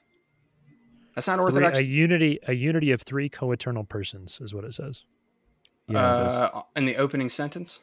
Mm-hmm. Yeah, it says there's one God, Father, Son, and Holy Spirit, a unity of three co-eternal persons. No, it says Seventh-day Adventist Christians believe there's one God, and that this one God is three co-eternal beings who work together in unity. Oh no, so that's the introduction statement. The actual belief, as stated, is right. There is one God. Yeah, but it says in the opening line there, the Seventh-day Adventist Christians believe there's one God, and that this one God is three co-eternal beings. Well, he tried to assure me in this email, we believe in three persons. I said, I know that, sir. That's not my contention. How many beings are there? He didn't want to go there because he knows what Ellen White said, that it's three beings. So it's three beings, three persons. Orthodox Christian Trinitarianism, biblical Trinitarianism is three beings, three persons, one being. Well, he said they were going to update the website to say 3 co-eternal persons and just take the So, being aspect but off there. just to be clear, there is a movement within Adventism amongst like small movements that's trying to be anti-Trinitarian, For saying that sure. Jesus isn't. But Yeah. in practice, whether you want to like specifically get into that one specific word or not, Adventists believe what other Christians believe on the Trinity, and that's Nope. been consistent for a long time. But here's the thing, man, is like you may be looking at that and nitpicking on that one word, but I mean I don't know anybody who believes anything different. Like if I'm walking into a conference with other pastors, like we all believe the same thing on the Trinity. Like that's what it is. I mean, again, if you want to nitpick on the specific wording, fine, but what is meant by it is Saint Ignatius and Athanasius and the early church fathers were willing to die over these words. yes, no, for sure. But that's because there is a specific sort of like at that point, this becomes you have to be so clear about specifics and where the lines are and where they aren't. And we're coming to today where that whole idea is prevalent within Christianity and is believed across the board. So this is where it's like I agree with you, man, like about a lot of this stuff, but some of the stuff that you're nitpicking, sorry, that I don't mean that I shouldn't have said that. Some of the stuff that you were pointing out is maybe in word not as clear as you would prefer, but in practice is exactly what all of us Adventist pastors believe. What if I were to send you? We don't have to do it right now because it would take quite some time. I'm actually going to be doing a series on this, breaking it down. I can show you papers from Merlin Burt. I can show you papers from Jerry Moon. I can show you papers from Georgia Knight. I can show you video and evidence from Judd Lake, professor at Southern. And I can assure you, Seventh-day Adventist Church does not teach the Orthodox Trinitarianism. And they're open and vocal about this. I have a paper from Jerry Moon, if you want me to read it, where he says, we don't agree with Nicene Orthodox Trinitarianism because we think that it's arrogant to try and speak about the ontos of God. Ellen White instead focused on the relational oneness and says that essentially what makes the Adventist heavenly trio, one is the fact that unlike the Pantheon, this is his example, unlike the Pantheon, who's a bunch of different gods because they're all divided fighting for who's going to be superior, the heavenly trio is united in their mission, purpose, and character, and there's none of that infighting. So because that's the case, they're one God. But it's actually 3 persons, 3 beings, 3 separate individual, and they define persons as tangible, literal forms, meaning they have physical look. They look like us. There's 3 of those. That's not Orthodox Trinitarianism. I don't know if that's exactly what it means, but that's again where it's like getting into the weeds of that is like, okay, I mean, sure, you can interpret what they're saying in those ways, sure, but the what I find interesting is that at its core, Adventism, like if you want to take like top level beliefs on Scripture, Trinity, all that stuff, we're the same as other Christians. The where it gets broken down for me at least is that when you get into the Adventist distinctives, that's where it starts to get a little bit cloudy and it starts to get outside of some of the ideas of the gospel that I see, at least in how it's talked about from the official standpoint. But when we go into like the gospel and stuff, this is where again I disagree with you. It's like the Adventist pastors that I'm around, like we all believe in the gospel. We believe in the gospel maybe slightly differently in some ways than you would say. Because, for instance, I don't believe in a literal hell where you exist forever. And some Hell's of those not things. part of the gospel. Okay, fair. A lot of people would say that. A lot of people define the gospel and include hell in there. But I care about how Paul defined it. Fair. My point is that there might be some nuances how we talk about some of those things. You get into atonement theories and something like that. Some of that stuff. Maybe there's some differences in opinion on which ones are primary or which ones should be focused on. But the overall idea of the gospel is that Jesus has saved us. That God sent His Son Himself to this earth to die for us, so that we might be reunited, reconciled with Him, ultimately reunited someday. I'm skipping over tons of parts of the gospel, but that basic overview is the gospel that we believe in. And so it's just kind of interesting because it's like some of the stuff that you're getting into, it's like that's not even like happening in a lot of Adventism. But then a lot of what you're saying is the overlying idea of what a lot of people see as Adventism. So it's sort of an interesting thing, man. Like I'm I'm I'm torn because I agree with you on a lot of it, and then some of it I'm like I don't know if The I'd see it the same way. the question, and I, the question, Myles, is because I think your critiques are super fair. Because the question is, and this is really why we wanted to have this conversation, because we've really been wrestling with the ideas of like, what is Adventism and who gets to decide that? And you're taking verbatim statements from official statements from Adventist scholars, from Adventist.org, the 28 Fundamentals, and you're saying this is Adventism because this is what you wrote, the organization wrote down. And to me, that feels really fair. So to me, I feel as if, the critiques are really fair. I think my only pushback is something Jesse said in the very beginning, which is I think there's a case to be made for a group of Adventists through all of the history of the church, a big example of that is Jones and Wagner in 1888, who were advocating for the gospel in the Adventist church and have been suppressed throughout history. And that there are many of us who see ourselves in line with not everything Jones and Wagner believed post 1888, because they got a little wacky afterwards.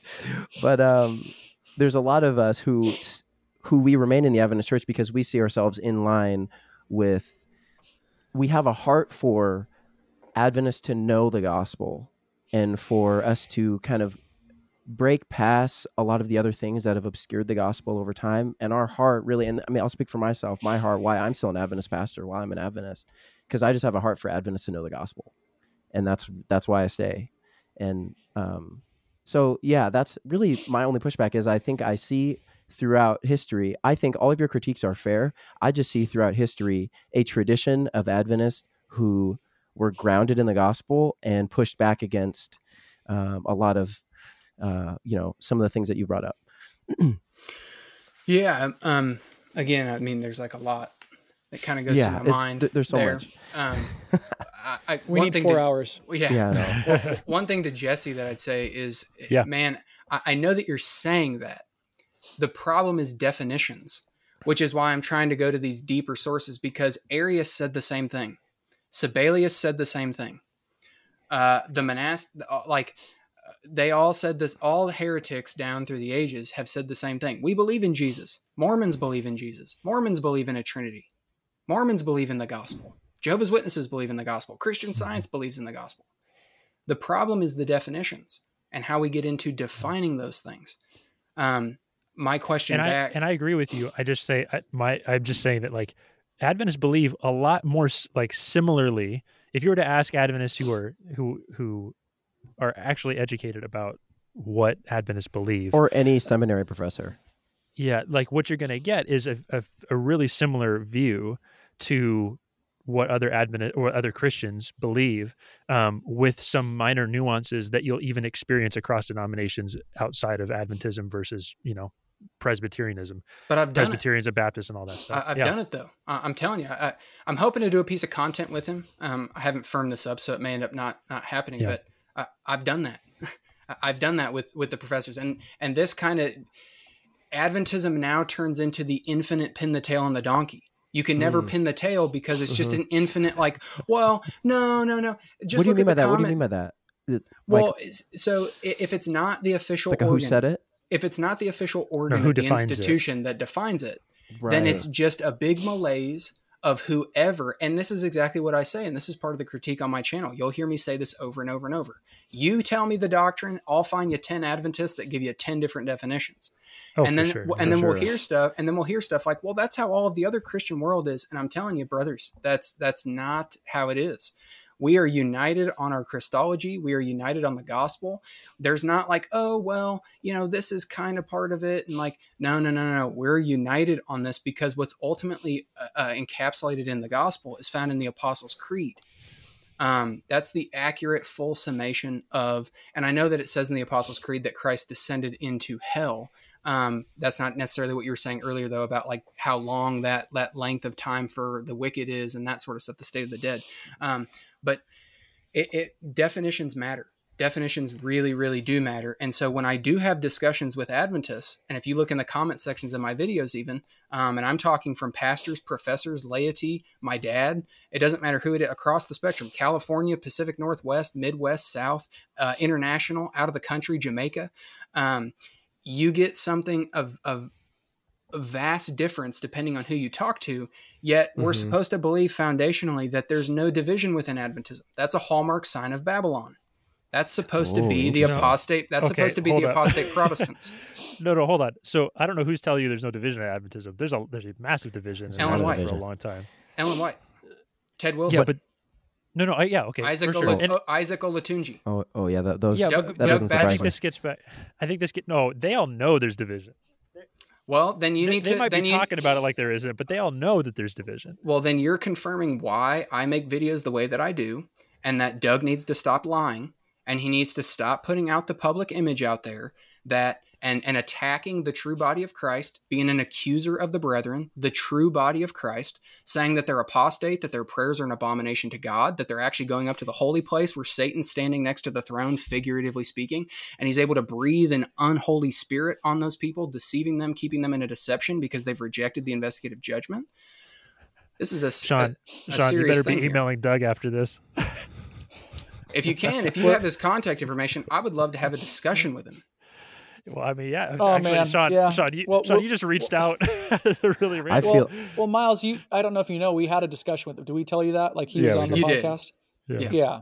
So, but I would love, like we already, That'd be we don't incredible. have time for this. I wanted to mention, like we would love to have this, just to mention like Jubilee style, the YouTube channel that does like Common Ground and stuff.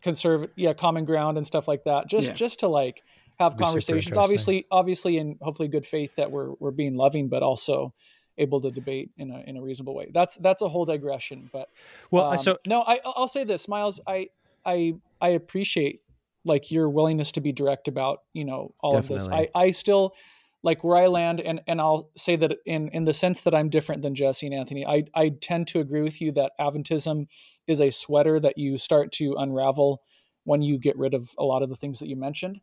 But I also agree with Jesse when he mentioned that I do think that some of the heart and the heart of Adventism, I think, can still reconcile with other denominations Orthodox within Christianity. Protestantism. I tend to agree that we can still reconcile and be part of that. I also, but going back again to what you said, I am part of the system of Adventist belief that the narrative of the great controversy, the way that Ellen White paints the character of God, and also the Adventist pioneers, that it is a specific way of viewing the character of God that is unique to Adventism, and part of why I'm an Adventist. So in that sense, I'm again just speaking for myself. That is why I'm an Adventist, because of the way that it paints the narrative of Scripture, the way that it looks at and in my opinion clarifies the narrative of Scripture, why it all comes together through the investigative judgment, through the sanctuary doctrine. Yeah. And again, we could talk forever, Myles. I appreciate what you've said, because there are, like Jesse said, there are a lot of pieces there. Like you said, I'm not going to call out specific names like you did, but I think that in practice, Do it. No, look, in practice, there are so many ways that we do PR for the church that just creates confusion. The irony of the idea of Babylon, like like the way that we talk about our beliefs, it does create confusion, and there is division. That's a reality. Because Babel means confusion, just in case anyone is wondering. Nice. Yeah. So look, I get it. I get that that has happened. And so that's part of the reason we're having this discussion with you, and why we're having a series on what is an Adventist. We wouldn't be doing that if we fundamentally didn't agree that there was confusion, right? We wouldn't have to have a series on what is an Adventist if we all were united in it. But the point is, we're going to talk to multiple people, and we already have, from different leaders, professors, influential, authors, or whoever in the church. And there's going to be disagreements on what is an Adventist. And just like you grew up in the church, and you have the way that you described Adventism. some Adventists would agree with you, others would disagree on that definition. So But I don't know. I Yeah. also agree with you, Myles, that like the whole pin the tail on the ever expanding donkey that you can never really pin the tail on because it keeps moving. Like I get it. Like that's part of the struggle that I think we run into just in this world in general is like we're all going to have some shifting definitions of even the same thing. Like, I mean, I guess you could argue like, okay, well, if we put all of our stuff on paper and we have the, if we all agree on this wording, we all agree on this stuff. Sure. But even in like the nuances of that, we might disagree. And I think that's sort of the weird space that I find myself in, because for instance, if I were to leave Adventism, one of the things that I think is a fairly big piece of my own reading of scripture is the doctrine around like the state of the dead, or at least like ever eternal, burning fire, or even the immortality of the soul. When I look back in the Hebrew idea of what a soul was and all that stuff, it's just like, it meant body and soul, or body and spirit combined. It didn't necessarily mean two separate things. And we could all argue about that as much as we wanted, but that's when I look at that, I'm like, man, there's something about that I would always feel not at home in other denominations. And I've tried, like I said, and it's like, hey, I'd love to work for your church, but also I don't believe in the idea of eternal burning hell. Is that a problem? It's like, I mean, is there going to ever be a space that I fully line up with? I don't know. Like that's a weird thing. And so when I come to that conclusion, I look back at Adventism, I'm like, well, there is, and it's not like I just, oh, well, I guess I can't go anywhere else. I did try, but when I look at Adventism, I'm like, okay, it's the same thing here as it would be anywhere else, to the degree that if there's room to say what Anthony said, like I want to teach other people, I want to teach Adventists what the gospel is, so that people can experience the beauty of what God has done for them. Man, like let's do it. If it gets shut down, yeah, let's leave. Like there's no reason to do that in a space where you can't. So that's kind of like that's where I find myself too in all of that. But Christians are not divided on the cardinal doctrines. That's the key. Whether there are people, so for example, at my church. But let me just say this: the Apostles' Creed, we believe everything that's in there. The only place that I might even say you believe in Jesus going down into hell. You believe in communion of the saints. What do you mean? Well, we believe in the Holy Spirit. We believe in one holy Catholic Church. Yeah. The communion of saints, the forgiveness of sins, the life everlasting. That's the final paragraph. You would say the Adventist Church upholds communion of the saints? That's, to be fair, I would say that a lot of conservative Adventist pastors, as you would say, the ones who are the real Adventists, not the Adventist light, believe that or don't believe that. But I think that there is you don't either, though, because you said you don't believe that the soul is a distinct aspect from the body. So you can't possibly believe that there's saints in heaven right now. I don't, but I believe that the Holy Spirit inhabits the church. The church is not defined to a specific organization or entity. Yeah, and that's part of it. Yeah, but it's also that the believers who have come before us are with the Lord currently, and on the Lord's Day, when we worship, we are united with them as well. But you couldn't say that if you affirm Adventist. No, that's fair. I couldn't say that. But at the same time, there's there's movements outside of Adventism that also believe in annihilationism. So it's like, I mean, if you're going to argue that that's a core doctrine, whether people are alive forever or annihilationism, I mean, like that's even a space where there's room within Christianity for differing views. There's differing views on even what hell is. And so it's like, I mean, you could say it's eternal burning fire. You could say it's just this place of bleak existence. You could say that it's annihilationism. You could say universalism, though universalism I think is definitely stretching it the most. But there's room within the context of Christianity for these discussions, not to the degree that like, oh, we just believe whatever the heck we want to believe, but there's also room in this space for some of that discussion and that contention, because we're all reading the same scripture, but we're all trying to figure out what does this thing mean. And so I think that's sort of where maybe I stray away from the sense of black and whiteness that I think that I feel from you. And I don't mean that as a slight. I think that's what I feel. Maybe I'm wrong.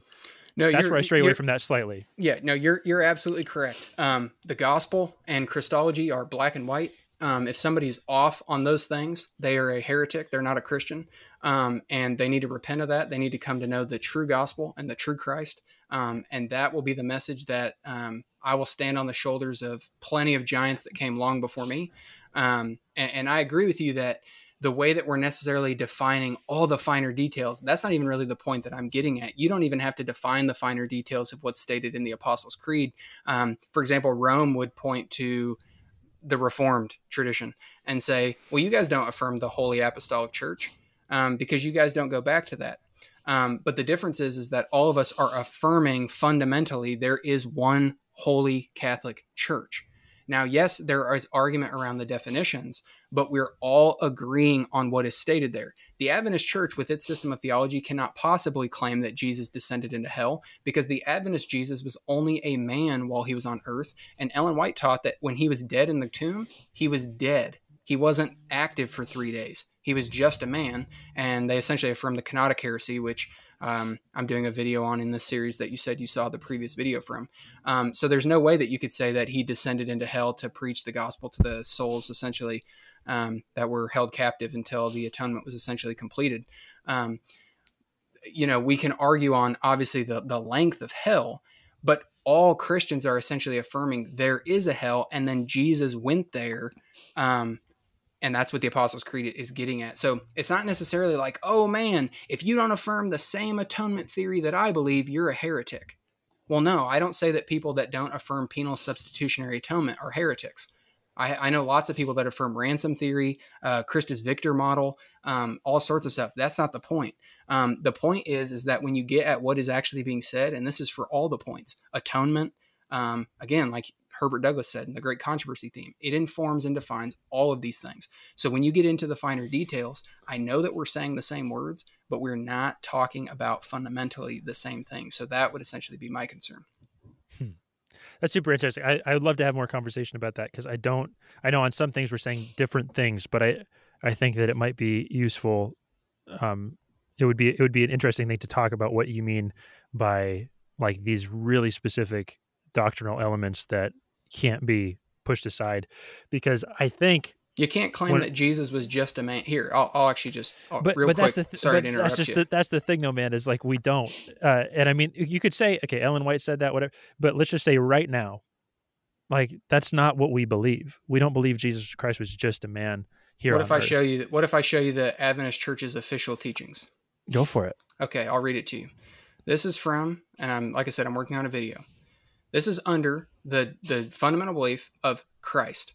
When you click into it, it takes you to a page that talks about life, death, and the resurrection of Christ. That's the hyperlink, adventist.org/life-death-and-resurrection-of-Christ/. You scroll down to the heading that says, Jesus, the Son of God, is born a human on earth. Jesus came to experience life as we do, as 100% human.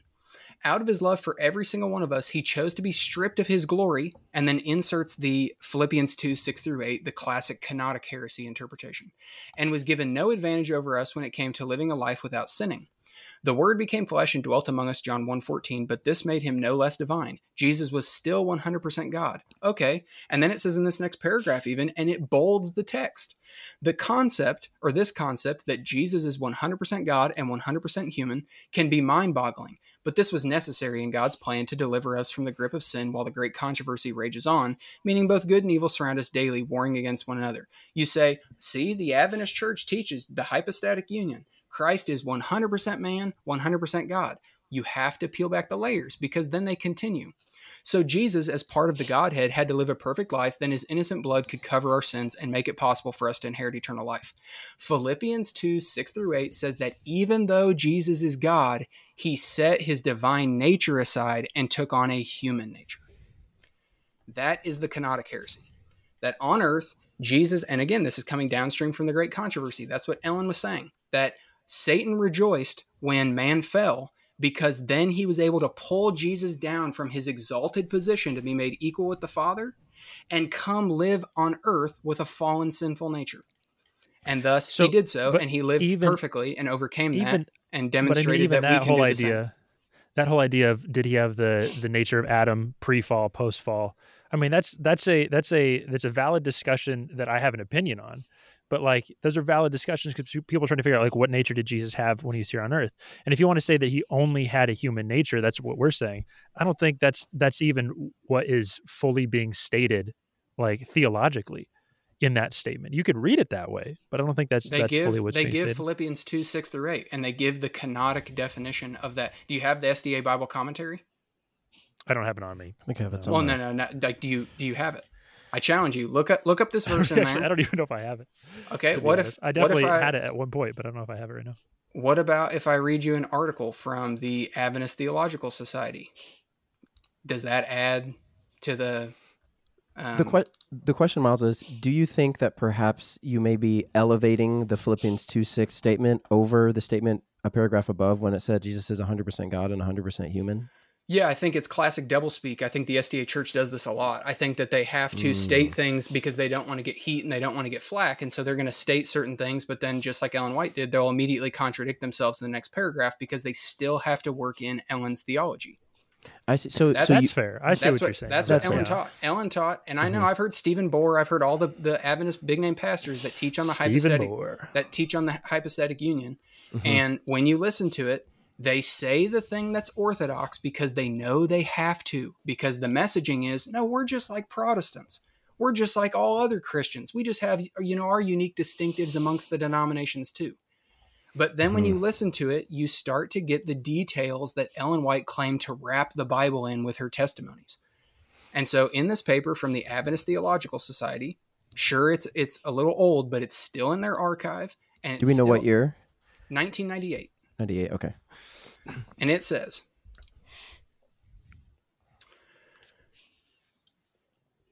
in the person of Jesus Christ, he sacrificed his omnipresence to become one of his creation. He sacrificed his omniscience to find his mission by faith as we must. He sacrificed his omnipotence to lead his rebel creation, or to let his rebel creation pound nails through his hands. So while Jesus was on earth, he sheathed himself and gave up divine attributes, which means he wasn't divine on earth. You can't give up divine attributes and still retain being God. That feels fairly limited to say, but Colossians 2:9, Colossians 1. He's the fullness of the Godhead bodily. The fullness of the Godhead is all of the divine prerogatives. You can't have, and again, so this is what I'm saying about the way you define Jesus everywhere.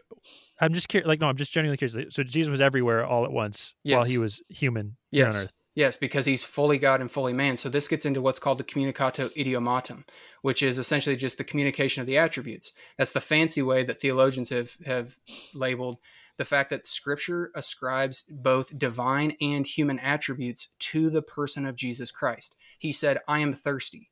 That's a human attribute. But he also forgave sins. He was worshipped.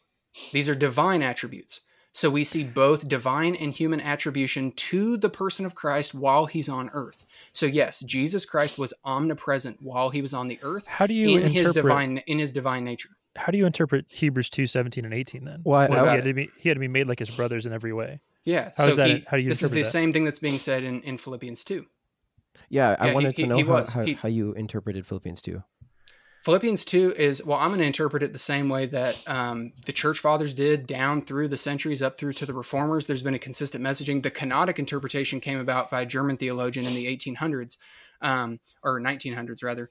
But no, it's simply talking about the fact that Jesus veiled a level of his glory. So when he was walking down the street, people weren't just falling over dead. Right. So that was veiled, but he left his humble abode because Paul is quoting that as an example for us and what we're supposed to do. He's talking about humility, that essentially the Lord of glory took upon himself a human nature and made himself, Galatians 4:4, a little while, or Hebrews 1, a little while lower than the angels, and Galatians 4:4, he humbled himself underneath the law. It's not saying that he sheathed himself of his divinity to put on humanity. Rather, he added a human nature to his divine nature, and he lived a life amongst us as the God-man. So the question again, and I think that this really hits at everything we've been talking about, which is that pin the tail on the donkey thing that happens in Adventism, because everything you just said, almost verbatim, is what I was taught in my Doctrine of the Trinity class here at Andrews University Theological Seminary. Dr. Denny 14 taught that class. And that's essentially everything that you just said is what we were taught. We were not taught that, that kind of what you're saying is sort of the being veiled, that Jesus set aside all of his divinity, but we were taught in like Orthodox hypostatic union is essentially what we were taught. So the question is, and I don't think you're wrong to see veiled behind a lot of the language of the institution, Ellen White's writings and her theology, essentially, the great controversy hermeneutic. Like, I don't disagree with you at all. I see that as well. Exactly what you see.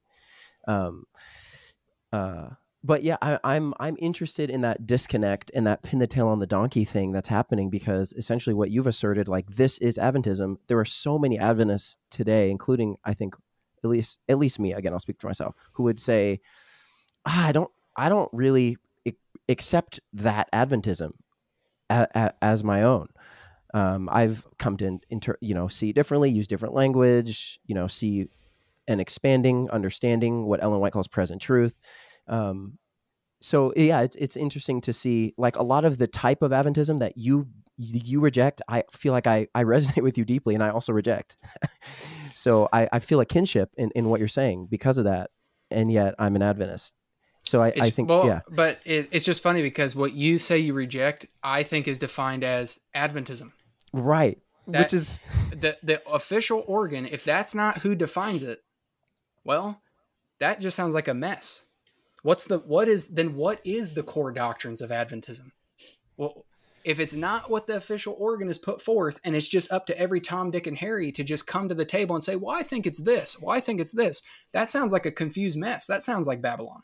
That doesn't sound like, the Christian. That's fair. Again, the Christian church is united. Like, and I don't mean this to knock, Jesse, you saying that you tried like other churches and stuff like that, but I'm very involved in the local church. I've been to non-denominational churches. I've been to Baptist churches. I've been in Presbyterian churches. And I can tell you, there's not rifts and movements of anti-Trinitarian heretics that are embraced.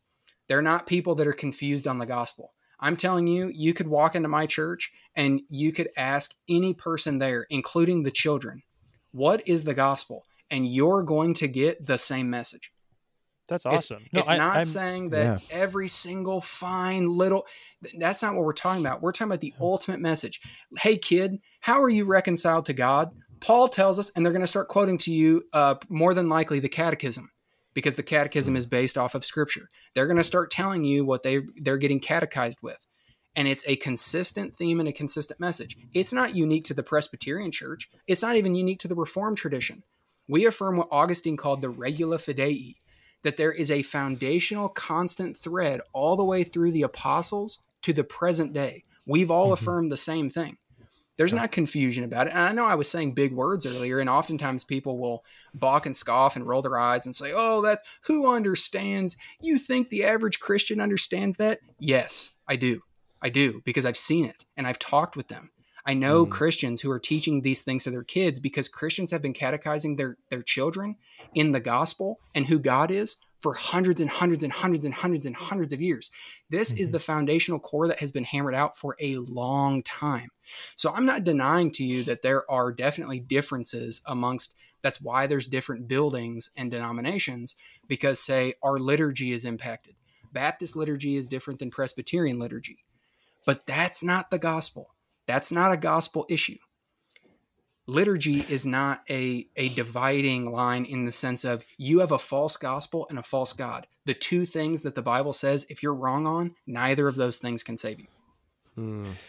It's fair. I see what you're saying, man. And I think did we lose him? Oh, there you are. We lost you for a second. Okay. Yeah, there we go. Yeah, man, I see what you're saying. I think that if we were able to have a longer conversation, we should probably end because we've been going for like 2 hours. But if we're having a longer conversation, I think there's maybe more points of agreement on the gospel than it sounds like, and probably farther, a lot more nuance to things that we might think are important. We're probably more aligned with you than maybe it seems. Well, maybe we can do another stream and focus specifically on that and talk about like definitions. Yeah, that could be that'd cool. be good. But but yeah, I guess the big thing that I will say, man, is I totally agree with you on the, like, it's The kind of what Sean said earlier. unraveling The sort of, sweater. That yeah, the Sean. unraveling sweater experience of Adventism with theology and everything. And Sean Same. and I Anthony agree. and I have had conversations about this stuff a lot, and I think all three of us come down to different places on some of that Adventist theology. So it's sort of funny how that works. Um, but Could I just say one last thing? no, Okay, cool. See ya. Good night. Uh, I would just say in summary, like I bottom line as you say, we disagree on different points. Myles, your fundamental position here is that the differing pieces in Adventism are so uh, vast that they are different belief systems, that you can't reconcile those all within one branch, that the stated position of the 28 fundamental beliefs and that the interpretations of those 28 fundamental beliefs that we've brought up are so outside of the original intended realm of that they would be different belief systems. I still disagree with that. Bottom line, I still disagree that the variations on the 28 fundamentals that we've at least stated, I can't speak for every Adventist, but I also, and to add on that too, that you mentioned in your church that there's this theme of unity under the most core doctrine or beliefs of what the gospel is. I still disagree that the Adventist church is not united in that sense of what the gospel is. Um, Do you agree with there's Ted's always going to be. presentation from your stream? I have it written down. I wrote down what he said. Do you agree with his What did he presentation say? of the? Okay, he I said, agree with a decent amount of it, but not specific. Maybe not well, certain specifics. that's not a I united would say, gospel well, then. and well, you can look it up, No, Myles. I think that's sort of the that I what would you're say just that saying, Myles, the is sorry, Sean, well, sorry. what you're saying, Myles, is that, like, we would need to be united with Ted in order to have a united gospel, and I think Well, this maybe that's the core point. Or Ted would need to be united with you. But I think the point that we're trying to the maybe the point we disagree on, maybe first and foremost, is that Adventism is bigger than or has room for a space that is fighting for a different perspective and a different view on the gospel than maybe has been consistently laid out. And Sean would probably say, no, that's been our gospel all along. But I don't know. But I think that's probably, like, just to point out from the conversation, I think that's probably our first point of disagreement. And then the rest goes from there. But sorry, But Sean. doesn't it concern you? Oh, sorry. Go ahead, Sean. Does it concern me? I mean, the concern of differing views and the tension that No, brings. so, Yes, I mean, I didn't finish. I was gonna say something, but then I stopped because I remembered you were in the middle of saying something. We both cut you off. no, it's fine. I mean, bottom line, I just the pieces that you've stated that put us without of the orthodox view that you have stated within what the gospel is and who Jesus is. I just am not fully there. And again, I'm happy to keep discussing this with you, go into the more granular areas, as you said, definitions and go further.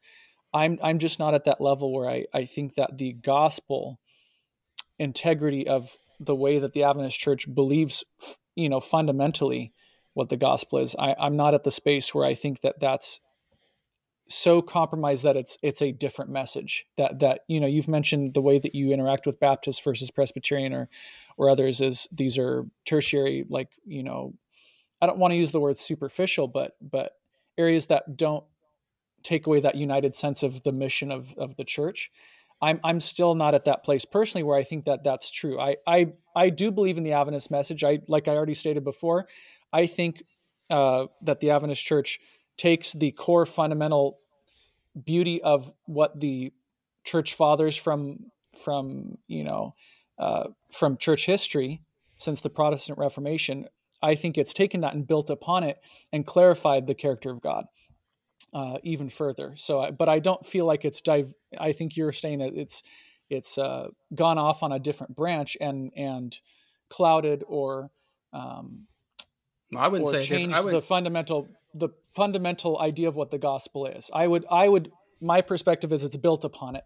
It's built upon um, and has not so far careened off this path that has lost sight of the gospel. I think it's built upon it, um, and yeah, I think Ellen White's a part of that again, I'm stating for myself. I think it's all part of a way of, the way we interpret Scripture, but I also agree that there's pieces that that as a church in practice we struggle with. We struggle with that clear message of what we believe, and that it can easily unravel. Like if you truly do take out sanctuary and investigative judgment, I'm in the belief that you do lose sight of Adventism, and you don't have that. I don't agree with I know, that. and I know we disagree, and we've had a discussion. And I'm somewhere about in the that. middle.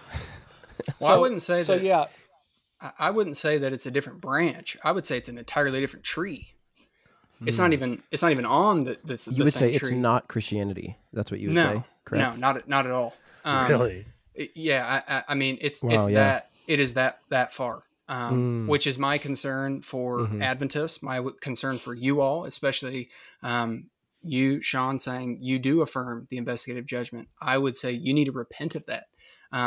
The idea that the atonement, Sean, I've been saying this for years. the idea that the atonement is a ongoing process where your sin is still kept on record in heaven, and is simply transferred to another place. It actually wasn't nailed to the cross.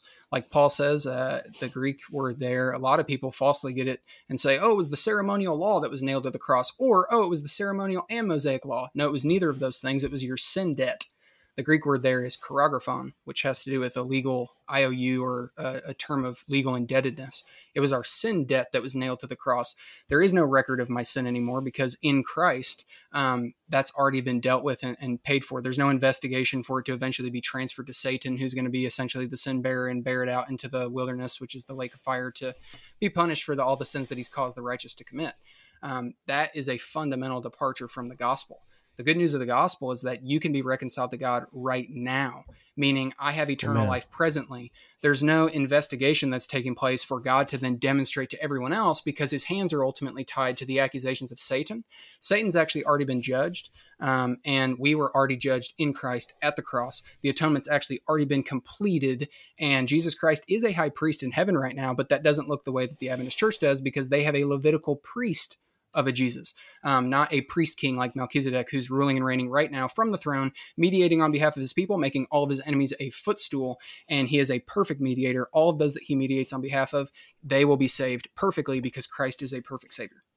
See, I agree with all of that. Well, then you shouldn't be an Adventist. You should come and join the Reformed tradition. Yeah, but here, let me just say this to end, Myles. And here's where I just fundamentally depart from you on this, is that there is this feeling that I get from you that there is this black and whiteness to what you believe, right? I get it. And The gospel in Christ. Not everything. No. Not everything's black and white. I'm just clarifying. It's not everything. Yeah. No, yeah, for sure. But if I come and join the Presbyterian church, Yep. and I don't believe, I'm an annihilationist, man. Like that doesn't fit. Well, then all of a sudden we have the same problem where now I'm joining another place, and there's an elephant or a donkey that's getting bigger and bigger. Well, no, because that's not a different gospel. The gospel, Paul says, is the power of God unto salvation. It's a specific message that when a person hears, Romans 10. Wait, here's 10, the 9. problem, though.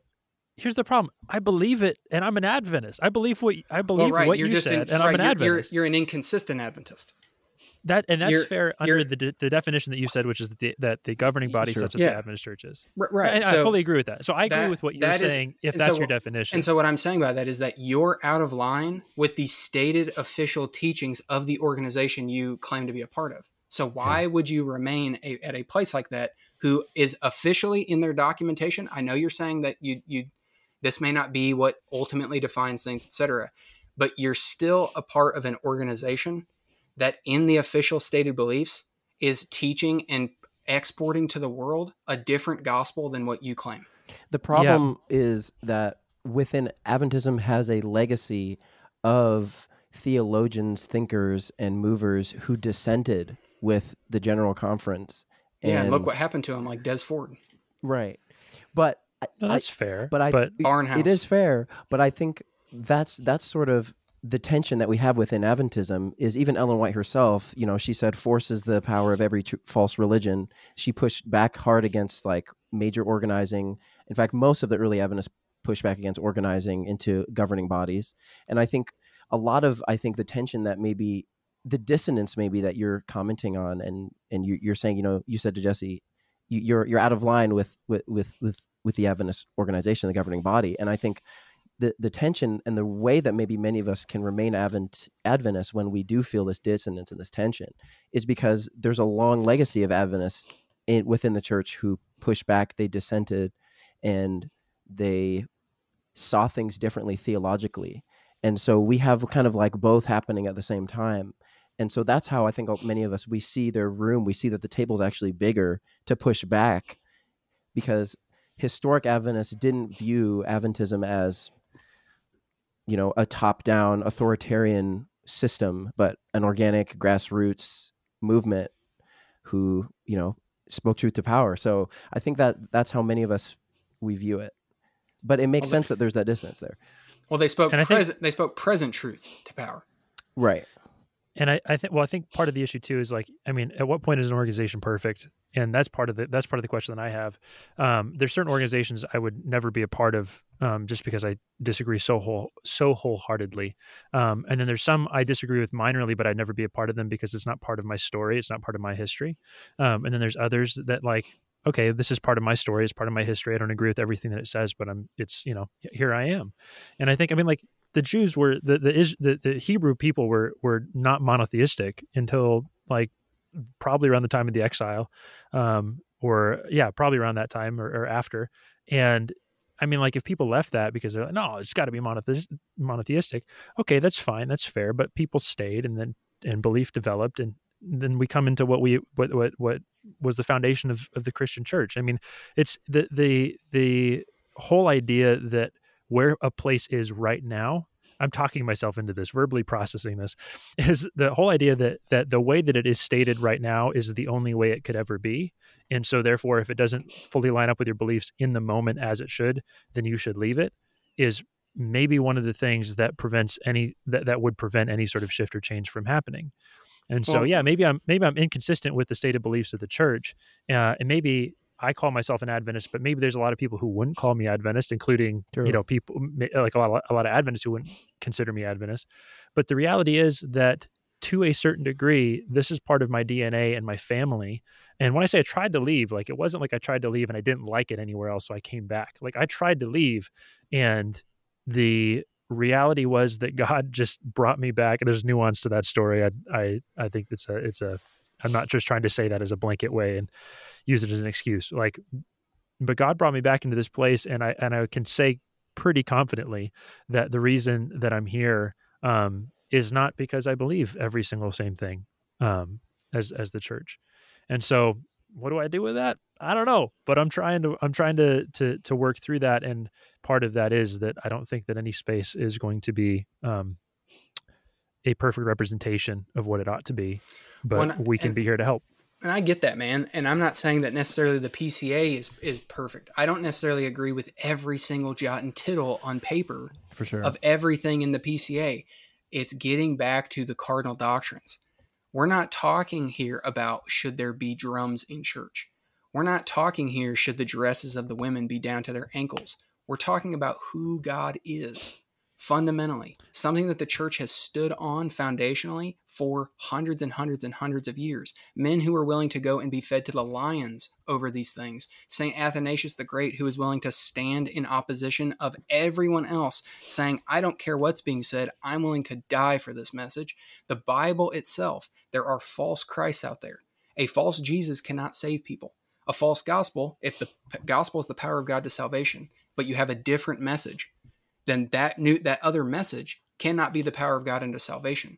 So it doesn't say that dresses down to the ankles for women is the power of God into salvation. So I just would keep going back to that foundational aspect of... Yeah, and Myles, I agree with you. I think we all agree with you. The bottom line is we're talking in circles here about the definition of what is truly a false gospel or not. And I'll say it again, I'm still not, from our discussion here, again, I'm happy to keep talking further about this. I'm not from our discussion seeing clearly where you're saying the founding, this is the gospel, church, the gospel that was through the heart of Jesus, through Acts, through the history of the church, through the Reformation, to where we are now, that the Adventist church and the core belief of what the gospel is a branching off, or a different tree of a gospel, or a different Christianity. I believe it took those roots of Christianity and built off of them. And and yes, it is my belief as an Adventist that not only did it build off of that foundation, but that it sprung forth an even clearer picture of the gospel, a clear picture of the character of God, a clear picture of the entire narrative of Scripture. And we can disagree on if that's true or not. That the way that we look at the great controversy theme and everything else, and I know that we've talked about already how we may disagree on those things as Adventists. I still believe that the roots of Adventism and the core doctrine of the Protestant Reformation and all those other things are there, and that from that springs these branches. Now, we've gone in circles and we've disagreed on, nope, this is a different tree. Nope, these are still branches from the same tree.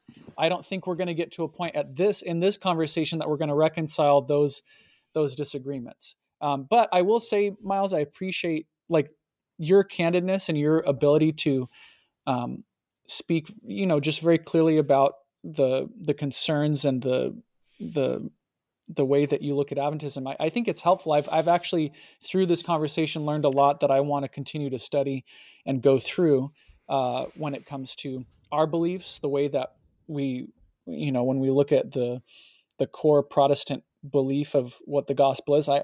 This has led me to want to study that more, to get into that in a deeper way. So that's my last comment. Is I appreciate you for taking the time and just you're not afraid to say the way that you don't beat around the bush. I appreciate that about you. Well, thank you. Can I say one quick thing to that? I won't be verbose. Sure, of course. But just the first thing, maybe I wasn't clear, so I'll say it more clearly. The investigative judgment compromises and is not in line with the gospel. It completely distorts and contorts the teaching of justification by faith alone. Then you have the other component of Jesus doing the work of a Levitical high priest in heaven, still dealing with sin. The atonement is not over. Part of the gospel message is that the atonement was completed at the cross because man is now already reconciled to God in Christ. Okay, so Myles, one sec. I'm going to stop you there because you're yes, I agree. But here's part of what I want to point out. Anthony and I had a 3-hour conversation the other night where I was like, I don't know if you've noticed, but I like argument. I like going back and forth because it helps. Like I enjoy. It's like mentally stimulating. My wife doesn't understand it at all. So I have enjoyed this discussion, even if some people might feel like, oh, it sounds heated or something like that. No, I love this. But Anthony and I were having a similar conversation about the investigative judgment. He's at seminary going through this stuff, and I'm like, I mean, there's certain pieces of the investigative judgment like this doesn't feel like logical consistency, for instance, right? Or if you take this piece, then this part's a problem. So we're discussing all of this, but his where you're at, Anthony, if I could summarize it, is that going through the class on what is the class again? Sanctuary. Doctrine of the Sanctuary. And so there's one of the professors has written a book. The professor teaches. He's written a book. Dr. Davidson, that Song of the Sanctuary. It's great. And the way that he goes through the sanctuary is a very different perspective than what we may have even traditionally gone through and heard, and then potentially, I haven't actually read it, but may even like conflict with some of the wording. I'm not saying this as true. Just hear me out on this, people. May even conflict with some of the wording of, let's say, the stated doctrine of the sanctuary. But one of the things so I don't know if that's true or not, but the book is endorsed by the GC. Is that correct? Yeah. So here's what's interesting about it, and I think part of the conversation is why stay? Because belief can shift and morph and change. And if the way that the doctrine of the investigative judgment is shifting and changing, is that not a good thing? Right? Well, it means your gospel is shifting, though, my man. It means that you're still then trying to work through like, oh, well, we have been wrong about the gospel. Then this is part of the sanctuary system is the gospel mechanism. Well, there's a difference between being wrong and saying we didn't have all the complete pictures. It's growing our understanding. I don't believe it was compromised. I don't believe it was wrong, but we can grow in the way that we view the gospel and the character of God and the narrative of Scripture. That's happened not just in the Adventist church. That's happened in every denomination. That's the entire history of the church. That's the entire history of the church. That doesn't make it wrong or or Babylon, or it doesn't make it heretical or the apostate, of something to repent of, just to quote you. I think that that's an ongoing process. And again, I can't speak to this book or whatever, but that's been for me, my personal faith walk is it's an ongoing, pruning and clarification. And yes, sometimes realizing, hey, the way that we had this, or my view of this originally, like it needed to be clarified or refined. But I don't believe, and maybe Jesse, you would say otherwise, but I don't believe this compromises the core doctrine of the sanctuary of the Adventist Church. It may be that the way it's stated, and Myles, you've spent a lot of time focusing on the wording and definitions of things, but I would say that the narrative of the core doctrines of the Adventist Church are not compromised by these things, by the dissension or the dissent that we've talked about today. I think that it's just part of that idea that we clarify, we may evolve in our understanding of things. I just don't know if I can get on board with the mindset of just because we disagree on certain areas, which I would still say are smaller issues than you're saying are distorting the gospel, or it's a different gospel. I just can't get on board that's what's happening here. I think that there are pieces that we disagree on. I think they're important pieces, even. It's why I'm an Adventist. But if I didn't think they were important things, I wouldn't be an Adventist. If I didn't think that those pieces were there. But again, I just don't see how it's a distortion of the gospel. Saying that the atonement is actually an ongoing thing, the church has been wrong about this for 1840 some odd years, and that actually Satan's going to be a part of the atonement because he's the scapegoat that sins are going to be placed on. That's a big shift, my man. That's a big shift, okay. and that's completely novel in history. Well, but for instance, the idea of like Satan being the scapegoat, which I'm not even trying to make an argument here, but that whole idea, I think, is less central is what you're going to say? Less central to the idea of the gospel and Adventism than... Well, that's how reconciliation happens. That's how sin is done away with. Your sin is still being dealt with. I know that you said you don't affirm it, but that is part of the gospel. The gospel is the good news of reconciliation to God, and your sin is still being dealt with to eventually be placed onto Satan, who's going to be the scapegoat. That's a big shift in the gospel. That's not something that aligns with apostolic ancient Christianity or biblical Christianity. But does it compromise? Like, where does that? Okay, and we can discuss it. Where does that compromise We're about to blow this. We're about to blow this up into another half an hour, 45 minutes conversation. I can say it in 10 seconds. Okay, go for it. It compromises the gospel because you're ascribing some of the work that Jesus Christ completed, which is part of the good news. The good news is that Jesus Christ fulfilled all of the law and the prophets. That includes Jesus Christ fulfilling all of the law's requirements. The scapegoat was a part of the law. Saying that Satan is the scapegoat ascribes some of the work that only Jesus Christ could fulfill and complete to Satan. Thus, you have a reconciliation where Satan and Jesus reconcile you to God. So okay, this is just where I wanted to hit on this, but we can't talk about this because we will talk for another 45 minutes. Is pretty much to say that yes, I hear what you're saying, Myles, and I think I've said almost the exact same things in arguments with some of the Adventists. I will also say that I think I push back against the idea that Adventism is a totally different branch of Christianity, because the idea, a lot of what you're saying, or a different tree, he said. Is just a mischaracterization of how that belief is held by many Adventists. It might be held the way that you're describing it by some Adventists, but for many, the basic idea that Satan is ultimately responsible for evil is something that people say, someone has to accept that this was brought into all of this somehow, and so that blame is being put on Satan. Right? The Bible says Adam, not Satan. No, for sure, I know, I get that, but the basic idea of that is not so far off of Christianity as to present a different gospel. However, if you present it this way, hear me out. If you present it in the way that, listen, your sin is still being dealt with, therefore you still need to be concerned about your sin, that's not the gospel. Like that is antithetical to what the gospel is, which is that your sins are forgiven because of what Christ has done for you. He views you as being seated at the right hand of the Father in heaven. Like that's how he views you. Okay, that is the gospel. if you attach this secondary idea to it, that, well, Satan is ultimately going to is ultimately going to be recognized as the person who was responsible for bringing this other way of being in this universe, in this world.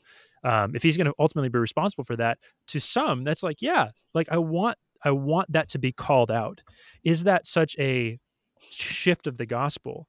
And that's, I think, the because difference. it's a part of the atonement. It's a part of the atonement, my man. That's the issue. No, I hear what you're saying. Because I hear you what have you're to saying. take the rest of Leviticus 16 with the idea. You can't just be like, well, if you look at it this way, well, no, man, theology is a system. No, you have to take the rest you, of the system. And Leviticus 16:10 says that the scapegoat is part of the atonement.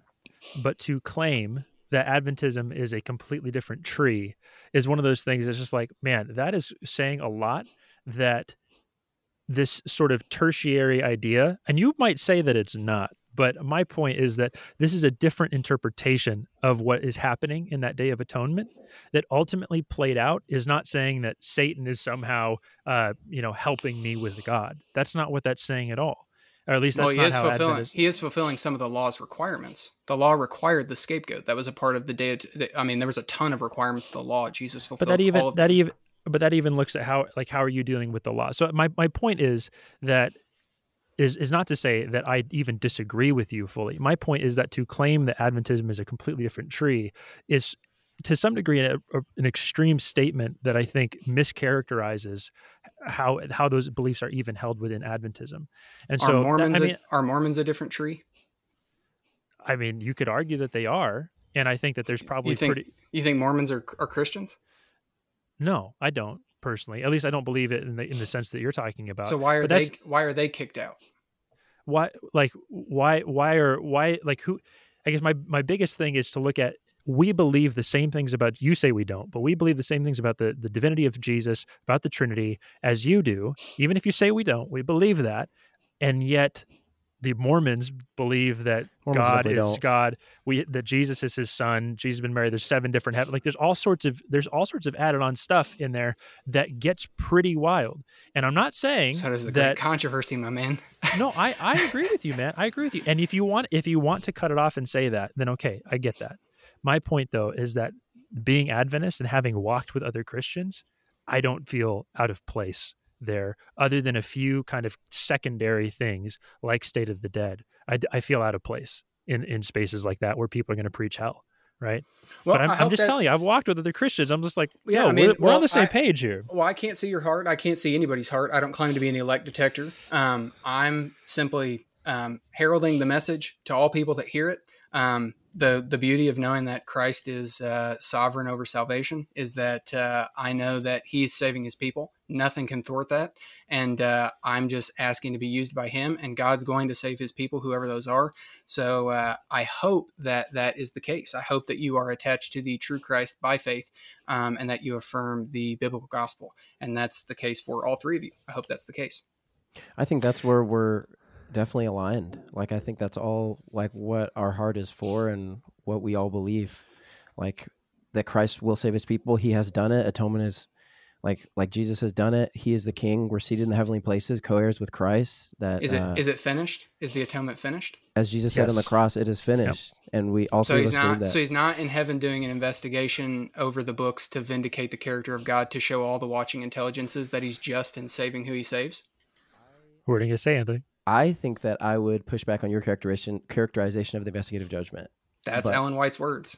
That's Christ in his Sanctuary, chapter 8. But I think Anthony's point is that there's shifting definitions of what the investigative judgment could mean, even at the level of... This is the never-ending pin the tail on the donkey, This is the pin the tail on the donkey. This is what I'm talking about. So how is a person... So Ellen White said you have to believe this doctrine to be saved, for example. I've heard other Adventists that say this. Ted Wilson mentioned it on your last episode, where he said what the gospel is, and he included this in there.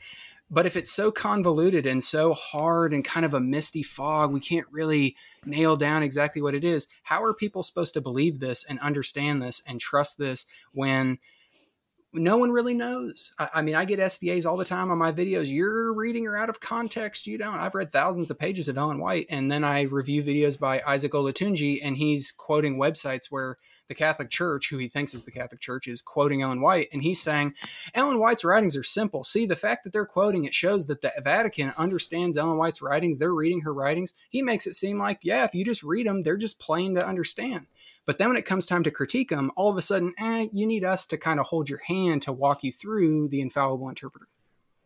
Yeah, and I think the problem comes is that everything that we've been saying, or at least that I've been reiterating, is I just believe strongly, and I think I see a case for historically, that there can be multiple visions of what Adventism is, that maybe have dissonance with each other. And I mean, you have characterized like a lot of these beliefs, like investigative judgment, for instance, by quoting Olatunji. You've quoted Doug Batchelor, Ted Wilson, but you haven't quoted Peckham, Davidson.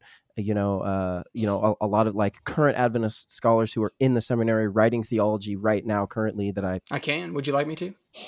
For sure. And I mean, we probably don't have time. I mean, I would love to have that conversation. We probably don't have time today, but all I'm saying is like certain voices project a certain vision for Adventist identity that other voices that are just as Adventist, they also validly are proponents of.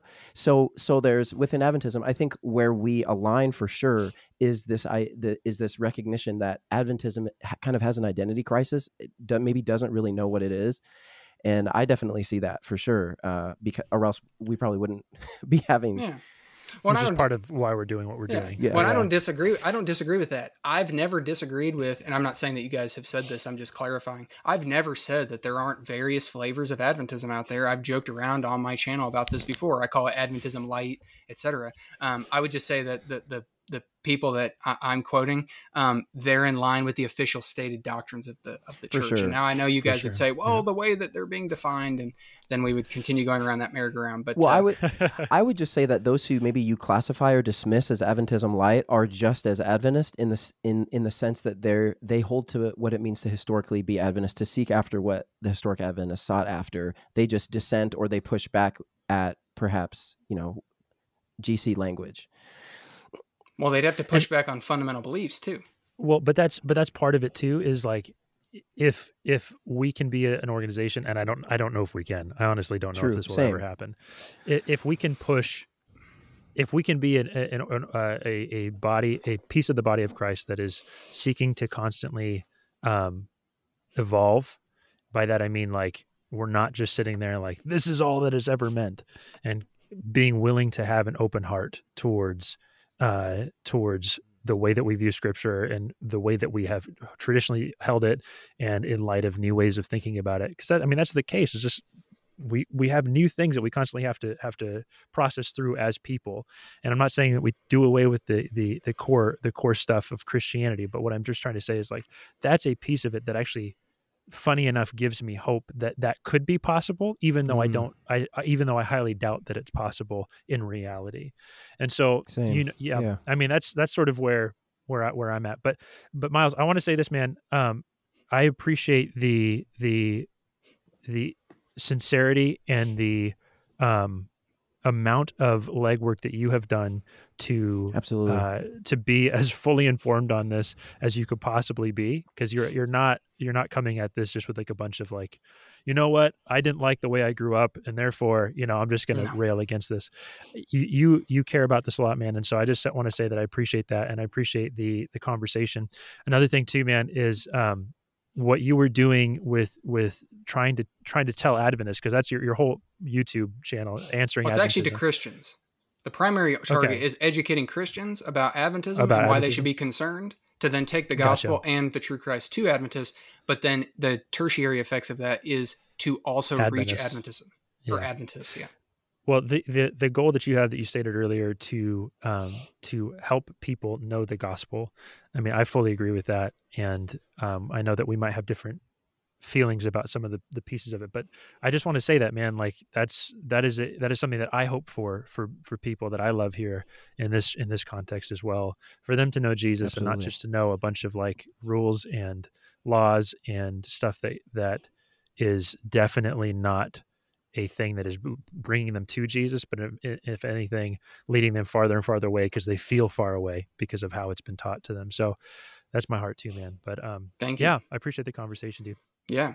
Can I So say one final thing? If it's not to you. It's just something that I if it also includes where people can find your stuff. It does. But you know what I'm gonna want to say, right, fellas? Go for it. Make your call. I have to do this. I don't think you guys will mind doing this, obviously, Go but for it. I have to do this because this is my obligation before God. For those that are watching, do you know what the gospel is?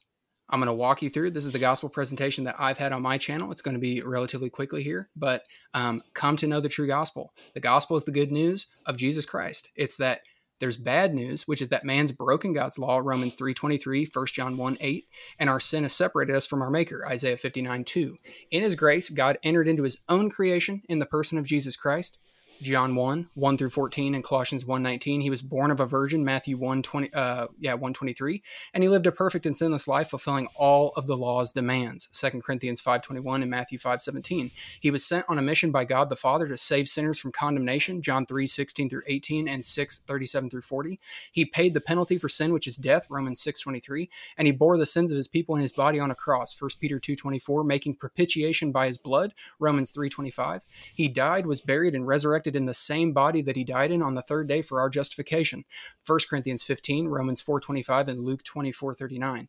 By a living faith, James 2:18, in the person and work of Jesus, Romans 10:9-10, God graciously declares a person righteous, Romans 4:5. They are reconciled to their Creator, Romans 5:10-11, sealed with the Holy Spirit, Ephesians 1:13, and have peace with God, Romans 5:1. They are born again of the Spirit, 1 John 5:1, Titus 3:5, and adopted into his family, Ephesians 4:5-7, and are granted eternal resurrection life in Jesus Christ, 1 John 5:11. Set free to do good works that please him, Ephesians 2:10 and 1 John 2:3-4. Jesus will physically return one day to judge the living and the dead, 1 Peter 4:5, Acts 24:15, John 5:24-5. But his people will be spared from the wrath to come, 1 Thessalonians 1:10, to dwell in union with God forever, Revelation 21:3. Place your faith in Jesus Christ alone for the forgiveness of your sins. The Jesus of Adventism is not the historical biblical Christ. I know that we had a nice cordial discussion tonight, but you guys know that this is my heart, and I'm going to state the facts as I believe that they are. And I would pray that you would come to know the true and living Christ, accept the true biblical and historical Christian gospel. You can find more about what I'm doing at Answering Adventism. You can simply go on YouTube and type in Answering Adventism and my channel will pop up. Or you can do youtube.com/@Answering Adventism, because the URLs for your channels for some reason have an @ symbol in them. So youtube.com/@Answering Adventism. Thanks so much for having me, guys. I really enjoyed this. And like I said, maybe we can do something like this again and be a little bit more like honed in on like one specific, like some guardrails to maybe dig real deep on like any specific issue. Or if you guys are willing, you guys could also come on to my channel for us to do a live stream. Ooh. Let's do as long as we block out 6 hours is what it says.